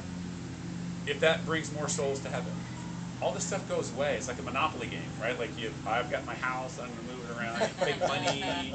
I got my little cute little diecast car. At some point, yeah, like our Lord closes your game and puts all the toys away, and he just gets back in the closet. And if we treat this life like that, like it's a little cheap, chintzy game, we're not attached to it, we're in a lot better spot.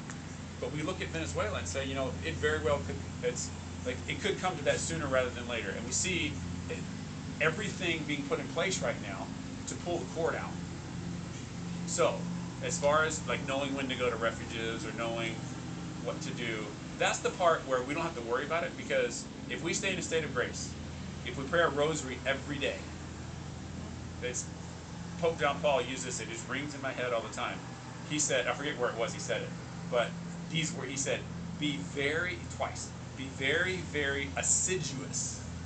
When I first heard that, I was like, what does that mean? I'm like a dictionary guy. I was like, I had to go look it up.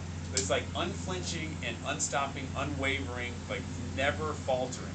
Very assiduous in praying your Holy Rosary every day. We have to pray the Rosary. We have to get to Mass. And daily. Like that, y'all, like these times that we're going into, we need to be fortified. We have to. And there are ways, if you pray and ask Our Lady to help you get to daily Mass, it is absolutely possible. Oh, yes. Absolutely possible. You have to. Like, change your life. Go to daily Mass. Get your rosary in that state, then we'll know. It's almost like this, like nonchalance and radical trust in our Lord, that when we have to do something, it's like we have so much confidence in Him that all fear and worry goes away. Like Padre Pio says, pray, hope, and don't worry. It's like you're just walking with this strut and like this confidence that, like, you know what? I've got nothing to worry about, because even if I'm about to step into a pit, the Lord's going to put His hand there and I'm going to be able to step on it. Like, so much confidence. I'm just going to go do my thing and figure out, try and find out what the Lord wants me to do. And if He says, Jennifer, it's time for you to get up in the middle of the night and go to a refuge. I'm like, okay, fine. If not, I want you to go outside on the street and be a martyr. Okay, fine. Right? Like, the holy confidence comes from being in a state of grace, being tuned into the Holy Spirit, and being a child of Mary. And you'll know it by its fruit. If the fruit of what you're hearing is peace, Yes. listen. Yes. You know what have really helped me?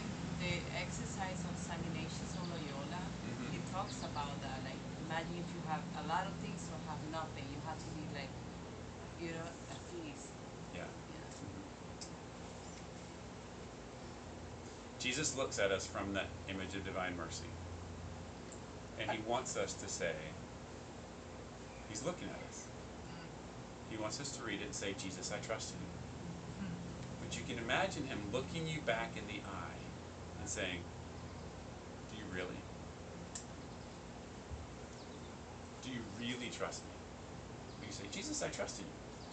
And then He penetrates into your heart and says, but do you really? Do you mean what you say? Deep down, do you really trust me? If you do, don't worry. I got this. Fine. That's where He wants us. Can you talk a little bit more about your apostolate and what that's doing, and just because you're so local and all those kinds of things, like what's going on right here? Thank you. Right now? Yeah, so we just launched this spring. We got the Facebook page up a few months ago, but it was on actually St. Hannibal de France's birthday that we launched the website, EdenRedux.com. And it is it's primarily a formation apostolate, and we're going to have more content channels as time goes on. But right now, what we have is a podcast. And so during this whole coronavirus pandemic, we were actually very blessed to be able to get to daily mass. I kind of wormed my way into the Facebook Live crew at St. Joseph's and at Holy Trinity down in Columbia. And so I was able to go to mass every day, and I would just bring my picks, and I'd bring our Lord home, and and we dedicated this room as a prayer room, and then this really nice man just shows up, like knew somebody, and Annie Salato, y'all probably know her, connected me with this guy Joe, did this, and he shows up one day, and he's got this like a tabernacle and a pray do and like a couple Pizza images Joe. related. Satiro. Yeah, Giuseppe. We were just at You just saw him a this week, restaurant the other day. Oh, I know. Yeah, Pizza Joe. Joe Satiro. Great guy. Yes. So he came and he furnished a full chapel for us. Wow. Yep. And so like we go. Actually, we have Divine Mercy images for everyone tonight that he supplied. Thank you. He's awesome. He goes around. He collects them from churches that are closed down. And we where's Pizza Joe from? Pittsburgh? No, it was from Naples originally. Oh, that's Yeah, right. he's Yeah. from, no, Father Pistoni's town, I thought. Oh, really? Yeah, I was thinking it was Naples, but he has like a big St. George thing he goes back and does every year. So Chris and I brought some salt and holy water, or water to Father Olkowski, and he said the exorcism prayers on it, and we have some for everybody. Thank you. Oh, That's that's wonderful. cute. Very necessary. And also burying St. Benedict medals all around your property. So And she did. Did you just do it? you gotta do it. Crazy, Joel. A bag of medals that she brought of St. Benedict medals, and Good. he said the prayers over those too. Yes. Is it sufficient Yes. just to wear them? But that's an example. Well, so it's good, but you that need to is protect an your property with it too. Okay. Just bury them at least at all four corners, but if you can, like every 20 feet or But something it's- like that. An example of listen. So Kristen, like around Easter, was like felt compelled to order 100 St. Benedict medals. So and then I felt compelled on Amazon to order this little tiny funnel. And it was for the salt to go into the water. I'm like, oh, I have this little funnel. There you go. But It it's was like, all prepared. no, like listen Yes, to yes. the Little still lights. small voice. I'm telling you, those are the things we have to listen to. Those little things that make sense. Yeah. And like Our Lady's little interior lights. They are. And she makes a plan and she sets everything out for us. And there's a path that's laid out for each one of us that we can't see. And she knows it. It's her. And if she prompts you to order a funnel off of Amazon, do it. Do it. like so many things. You right? obey. What? You obey, Our Lady. Yeah. That's right. So where do you think, like, I'll say patriotism or nationalism, I mean, in light of what's going on, like following like Archbishop Vigano, Yep. like with his communications with President Trump and things like that. Yeah. So like, now obviously, God is supreme above any country or anything like that. Yes. But So nationalism. so where does our American? Sure, it's a great question. Nationalism is a virtue. It's a lower category virtue, but St. Thomas Aquinas even talks about it. Love for your country. These agents of chaos, as one of my favorite podcasters, Anthony Stein, says. His is Return to Tradition. I really like him. He calls them the agents of chaos that are just actively destroying the world and the church and all this. One of the things they're really big on is globalism, which is against nationalism. And so being proud of our country, praying for our country, and patriotism, and putting God at the center of our culture, and kneeling down and praying the Our Father before the high school football game, like all of those kind of having the 10 Commandments up in the courthouse. It's all very important. What's not appropriate is to lower ourselves down to the angry level of it's not even discourse. It's like this ad hominem, like at the person. There's attacks and there's anger and there's human strife and intrigue that wants to lower us down into the fray. So we cannot allow ourselves to get sucked into that. Why? Because that means we're asleep spiritually. It's a spiritual anesthesia to get sucked into those kind of anger politics. We pray for our country. We love our country. We pray for our president fervently because he absolutely needs it. And I honestly believe he's trying to do the right thing. I mean, you know, he's got a mouth he needs to control, but and a Twitter thumb. Yeah, right. Don't we all? Right. But the point is that we need to love our country. We need to pray for our country. We need to pray for our state. Like all of that's really important. And they want, you know, no borders is the slogan of the enemy for a reason, and not only to import people who are going to vote Democrat. That's not the whole reason. But primarily, they want to destroy countries. And when they do, and when they create chaos, then they can come in and they can take control. Yeah, I mean that's the Communist Manifesto, basically. That's what they're trying to do. So anyway, my point is that the devil wants to use anything he can to draw us down to the horizontal and to put blinders on so that we can't see the vertical or the transcendental. And as children of light, as little children of Our Lady, we can't. This is the whole point of Eden Redux, and I'll get back and we'll talk about Eden Redux in a second. But this message of not getting sucked down into the quicksand of the comings and goings, the human intrigue, the machinations of the devil, to use that expression again. Like, we can't get sucked into it because he does crazy things. It's the century of Satan. It's like you almost can't be surprised anymore. But what he wants us to do is he wants us to put down our rosary and to pick up our phone and to get angry on social media and get distracted. And he's like, good, I got that one's out of the fight. Because the fight is between principalities and powers. The fight is on a spiritual level. The fight is with the rosary in our hand, getting souls to come to Mass and to pray and to be little. It's the littleness, it's the hiddenness, it's the interior castle that we guard with all of our might. And we don't let anger get in there. We don't let the world pollute in there. Because when we do, then it's almost like you become a Navy SEAL for Our Lady. You are a special operator that the devil hates. And he'll come after you. But you know you're really in the fight then. And that's what we want to do with Eden Redux.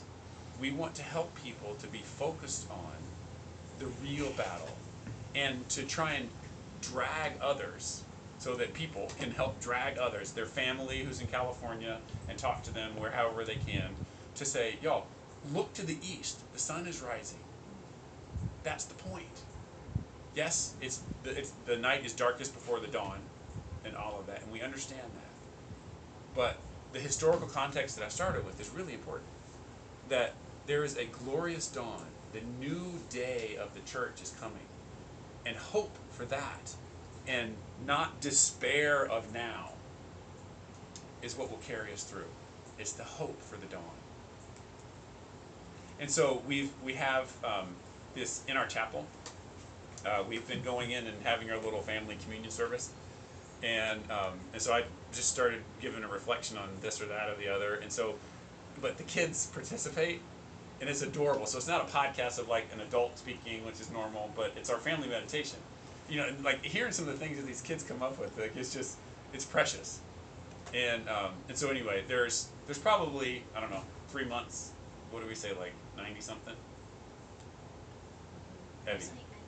Yeah, something like 90 something episodes that are up, but it's yeah, and so we'll get them up each day, and then Andy's team is helping us with putting out some memes, and we're gonna start we're gonna crank up a video channel, and we're also putting on a Lord willing a conference, probably a virtual conference in October, and so we're gonna get Mark Mallett and Daniel O'Connor back and speak again, and so and there are a few others that'll come, and so we'll promote that, and we'll see where it goes, like where Our Lady wants it to go, but it's formative is the idea. How about Father Blount? Are you guys connected with him? I think I recall. We're actually we're very good friends with him. I saw him Friday before last in Atlanta. He's spent the night at our house, so we're that's kind of like glomming onto a celebrity. I understand that, but we love him. Like, he's Explain great. who he is. He's so Sorry. phenomenal. He is. Yeah, Father Jim Blunt is a very special soul. He's an exorcist in the Diocese of Atlanta, the Society of Our Lady of the Most Holy Trinity, SOLT. I don't know if y'all remember Father John Carapi, that real famous speaker priest. Like, so that was the same community they had. But anyway, so he's in SOLT, and he is a very, very exceptional priest, and he's a very good man. Full of joy. He is very much full of joy. Do you know how I found out about it? I'm sorry, Jessica. I was just gonna say that he has a lot of podcasts right now that you can listen to. He's on Atlanta, some sort of Atlanta radio. Atlanta Catholic Radio, yeah. Have you caught any of those? Father Jim, James Blunt. Blount. We went to Belize last summer, Uh-huh. and in our, let's find out where some churches are so we can, get to mass. He was the pastor of the Divine Mercy Parish in Belize City. Yeah, so I just happened to stumble upon this because we were going to Belize. Yeah. And listened to some of his talks and interviews. I was like, this guy is amazing. Yeah. Oh. Joel, listen to this guy. Yeah. Yeah, well, he's also, he's on the Queen of Peace Media, like with the countdowntothekingdom.com, and there are a bunch of talks. So he promotes the Flame of Love, which is Elizabeth Kindleman, and there's a lot of power in that. And we're going to end with the Unity Prayer. But in any case, Father Jim's very special, and he will he'll give a talk at the conference too. Okay. Yeah. Do you have all of our emails, like who must be here tonight? Do you have I don't, but we should collect them up. And actually, you know what? Y'all should also go on EdenRedux.com and sign up. Oh, okay, Yeah. we can do it that way. Well, I mean, I'd rather have like a separate list for local. Okay. Yeah, because there are people all over the world on that one. Do you want me to pass around? That would be great. Okay. Yes. Thank you, Kristen. And what about this? Isn't it helpful for us to be locally? Prayer cynicles Yes. need to be Yes. happening. Like, I feel like, they have to be happening. please come back. No, It was nice we to really have our need to husbands here. pray. Yeah, we need to pray on a very regular basis because it's Flame of Love cynicals or Divine Will cynicals, either I think. yeah, and to But include right also, so speaking of Father Jim, he promotes the St. Michael Chaplet and the intercession of angels in a big way, and he said that we really need to be close to our angels in these times that we're going into. We can't neglect them. That we need to turn to them because they're assigned to us and they have power to do things that if it's only to our own detriment if we neglect our angels. So we're back to cynicals and getting together and praying. Right. That's what Father Jim actually just told me last week was that we need to include the St. Michael Chaplet, which is one Our Father and 3 Hail Marys for each of the 9 choirs of angels. You can look up St. Michael Chaplet anywhere. It's not that long, but it's you just go through the different choirs and there are a couple prayers, but it's And he'll send you so the beads free. there's like a little rosary. It's short because it's only 9 times 3. But there's prayer group down there makes them. So we should. I think that we should plan a time and we should get back together. Talking is great, but we also need to include prayer.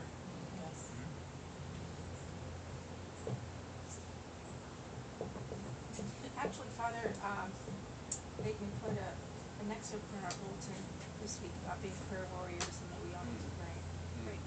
And not just when something happens, but constantly Yes. pray. Yes. And and even have a special time for everybody to pray. I think he put say the rosary at a certain time on a certain day so that everyone is saying the same prayer at the same time so that Yeah. there's this volume.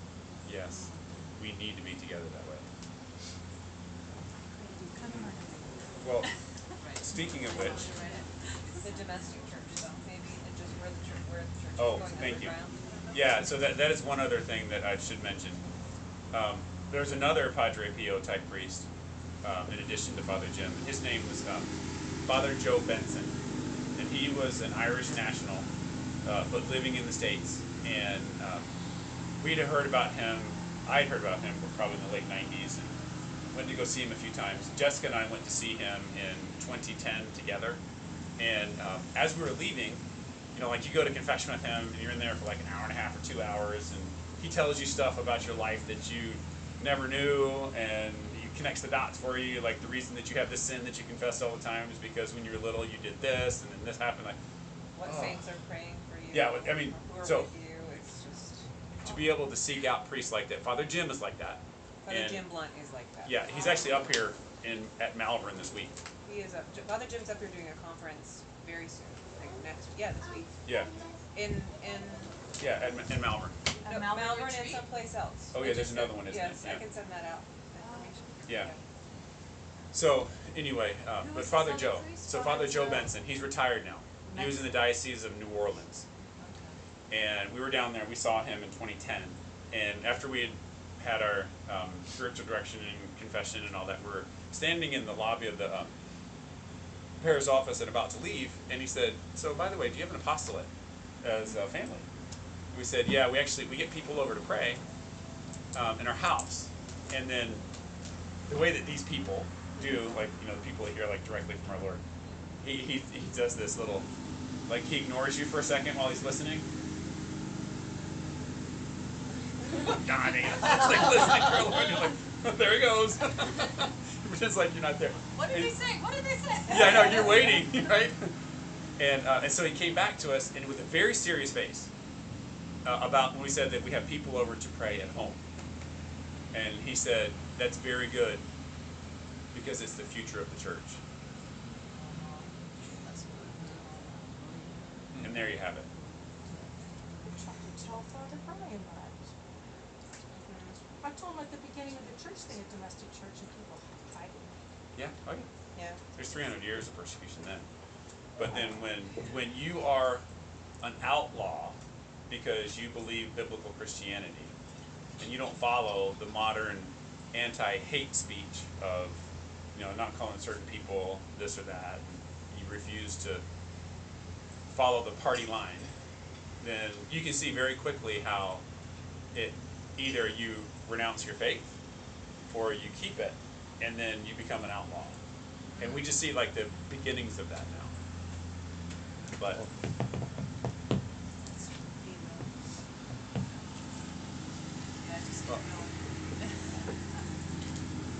I need your column's name.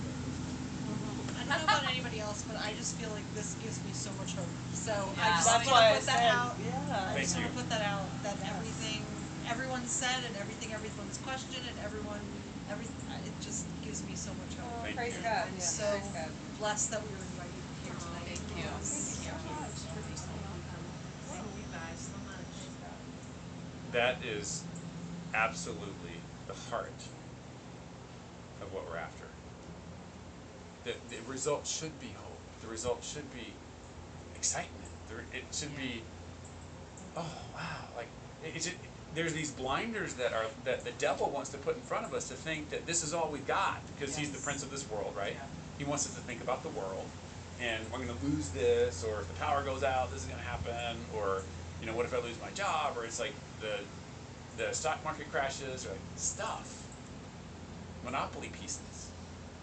But hope comes when we realize the dignity that we have as children of God, and that we keep our eyes on the prize up there. And, you know, even during this life and on creation, that it's not just after we die, but that the sweep of church and human history has brought us to a point where it's very exciting, and the saints have all wished they could have been here now. We are very blessed to be living when we are.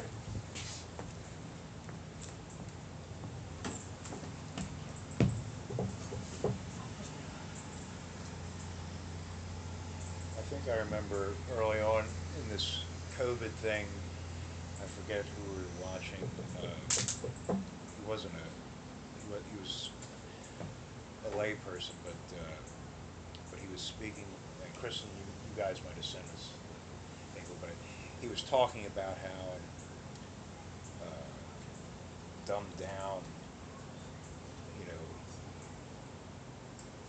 our Christian Catholic faith has become, you know, particularly in the Western world. And he was sort of envious of people living in the Middle East and other parts of the world that were under persecution. Yes, yes. Simply because, and you know, and it's one of them things that, for me, was in the back of my mind, but I couldn't necessarily put a name to it or you know, think about it, but just more in that sense of that, you know, if what we really believe is true, you know, shouldn't we be a lot more, you know, amplified Yes. in our response? Yes. You know, and it's, and one of my sins is, you know, I enjoy the comfort of the Western world. Yep. I enjoy the comfort of, Yeah. you know, and so when COVID-19 hit, you know, there's a part of my mind or heart saying, oh my God, it's all going to go away. Now what do we do? And it's Yeah. like, but, you know, there's, you know, the part of your soul too that says, well, this isn't our home. This isn't where we're meant, this is what Yeah. we're made for. Yeah. But for me, that's a real, you know, temptation, or it's a real struggle, you know, Yeah. to divorce from that way of thinking. Yeah. I was just gonna say that you've given a couple talks on that radio program, which is Catholic trad or something? Yeah, yes. Trad Cat Night. And, Yeah, okay. Yeah. and, Yeah. and they're practical talks on how to kind of decompress from the world, Yeah. To detach. detach Yes. slowly, Yeah. as slowly as you can. And I don't know if that might be beneficial to Yeah, I might be put able out. to get my can you- hands on there. Oh, I don't know if you can send them out. Yeah, I can. I think I can think that's a good idea. I think I can get my hands on those. Yeah, that is the challenge, is detaching from the world, because that's all that, I mean, you think about it, even the temptation of Christ, when the devil took Jesus around, he tempted him with things. It was food, it was physical safety, it was power and ambition and all this, but that he's only got stuff. He's got pieces on the Monopoly board to tempt us with. But the problem is that we've turned them into something special that they're not. I like to use this image of crows, like what a crow does in its nest. It goes around and collects up shiny things. You know, it goes and gets a bubblegum wrapper and thinks it's awesome and puts it in its nest, or, you know, a bottle top, or, you know, even like one of those, Sorry, I thought she was gonna fall. like one of those Mylar helium balloons, like they've got the really shiny, like it's almost like wrapping paper, and they put this stuff in their nest and they think it's awesome. It's worthless. And the sooner we can convince ourselves that it's just like, it's crow decoration and all this stuff that we've got, then the better. But Michael, did you do me the prayer to speak then? Like, I have to leave, so I just want to be a part of that. Did you mind? so yes, there's one prayer that's very powerful, and if Father Jim were here, then he would absolutely insist that we pray it, and it's called the Unity Prayer. That's Elizabeth Kindelman. Yes, Elizabeth Kindelman. And if you've got your phone, you can just look up the Unity Prayer. It's short. And I would ask that if you can pray and it is getting a little bit late, so we probably shouldn't belabor it too much. And we will include more prayer next time, and there will be a next time. But the Chaplet to St. Michael is something that I would highly encourage. So yeah, the Unity Prayer is something that Our Lady has saved until these last times. And she said that it's one of the most powerful prayers that she's ever given to the church, and it blinds the devil. So it's the reason that you pray it. It's like, so if there's any stress in the home, or something happens out at work, or, you know, people come and they're attacking you, whatever, the Unity Prayer is meant to. So I'm a beekeeper, and you use smoke when you're beekeeping to disorient the bees, so that they can't get together and communicate and come attack you. Well, this is kind of like smoke for the devil, so that like the demons can't coordinate with one another, and they get lost. They can't find you. So it's really, really strong. Okay. Okay. It's my Lord Jesus, my That- bare feet. That one, yes. Okay. In the name of the Father, and the Son, and the Holy Spirit. Amen. My adorable Jesus, may our feet journey together, may our hands gather in unity, may our hearts beat in unison, may our souls be in harmony, may our thoughts be as one, may our ears listen to the silence together, May our glances profoundly penetrate each other, and may our lips pray together to gain mercy from the eternal Father. Amen. Our Father, Who art in heaven, hallowed be thy name. Thy kingdom come, thy will be done, on earth as it is in heaven. Give us this day our daily bread, and forgive us our trespasses, as we forgive those who trespass against us. And lead us not into temptation, but deliver us from evil. Amen. Our Lady, Queen and Mother of the Divine Will, Pray for us. Father, Son, Thank you. Thank you. We have the water from the ground.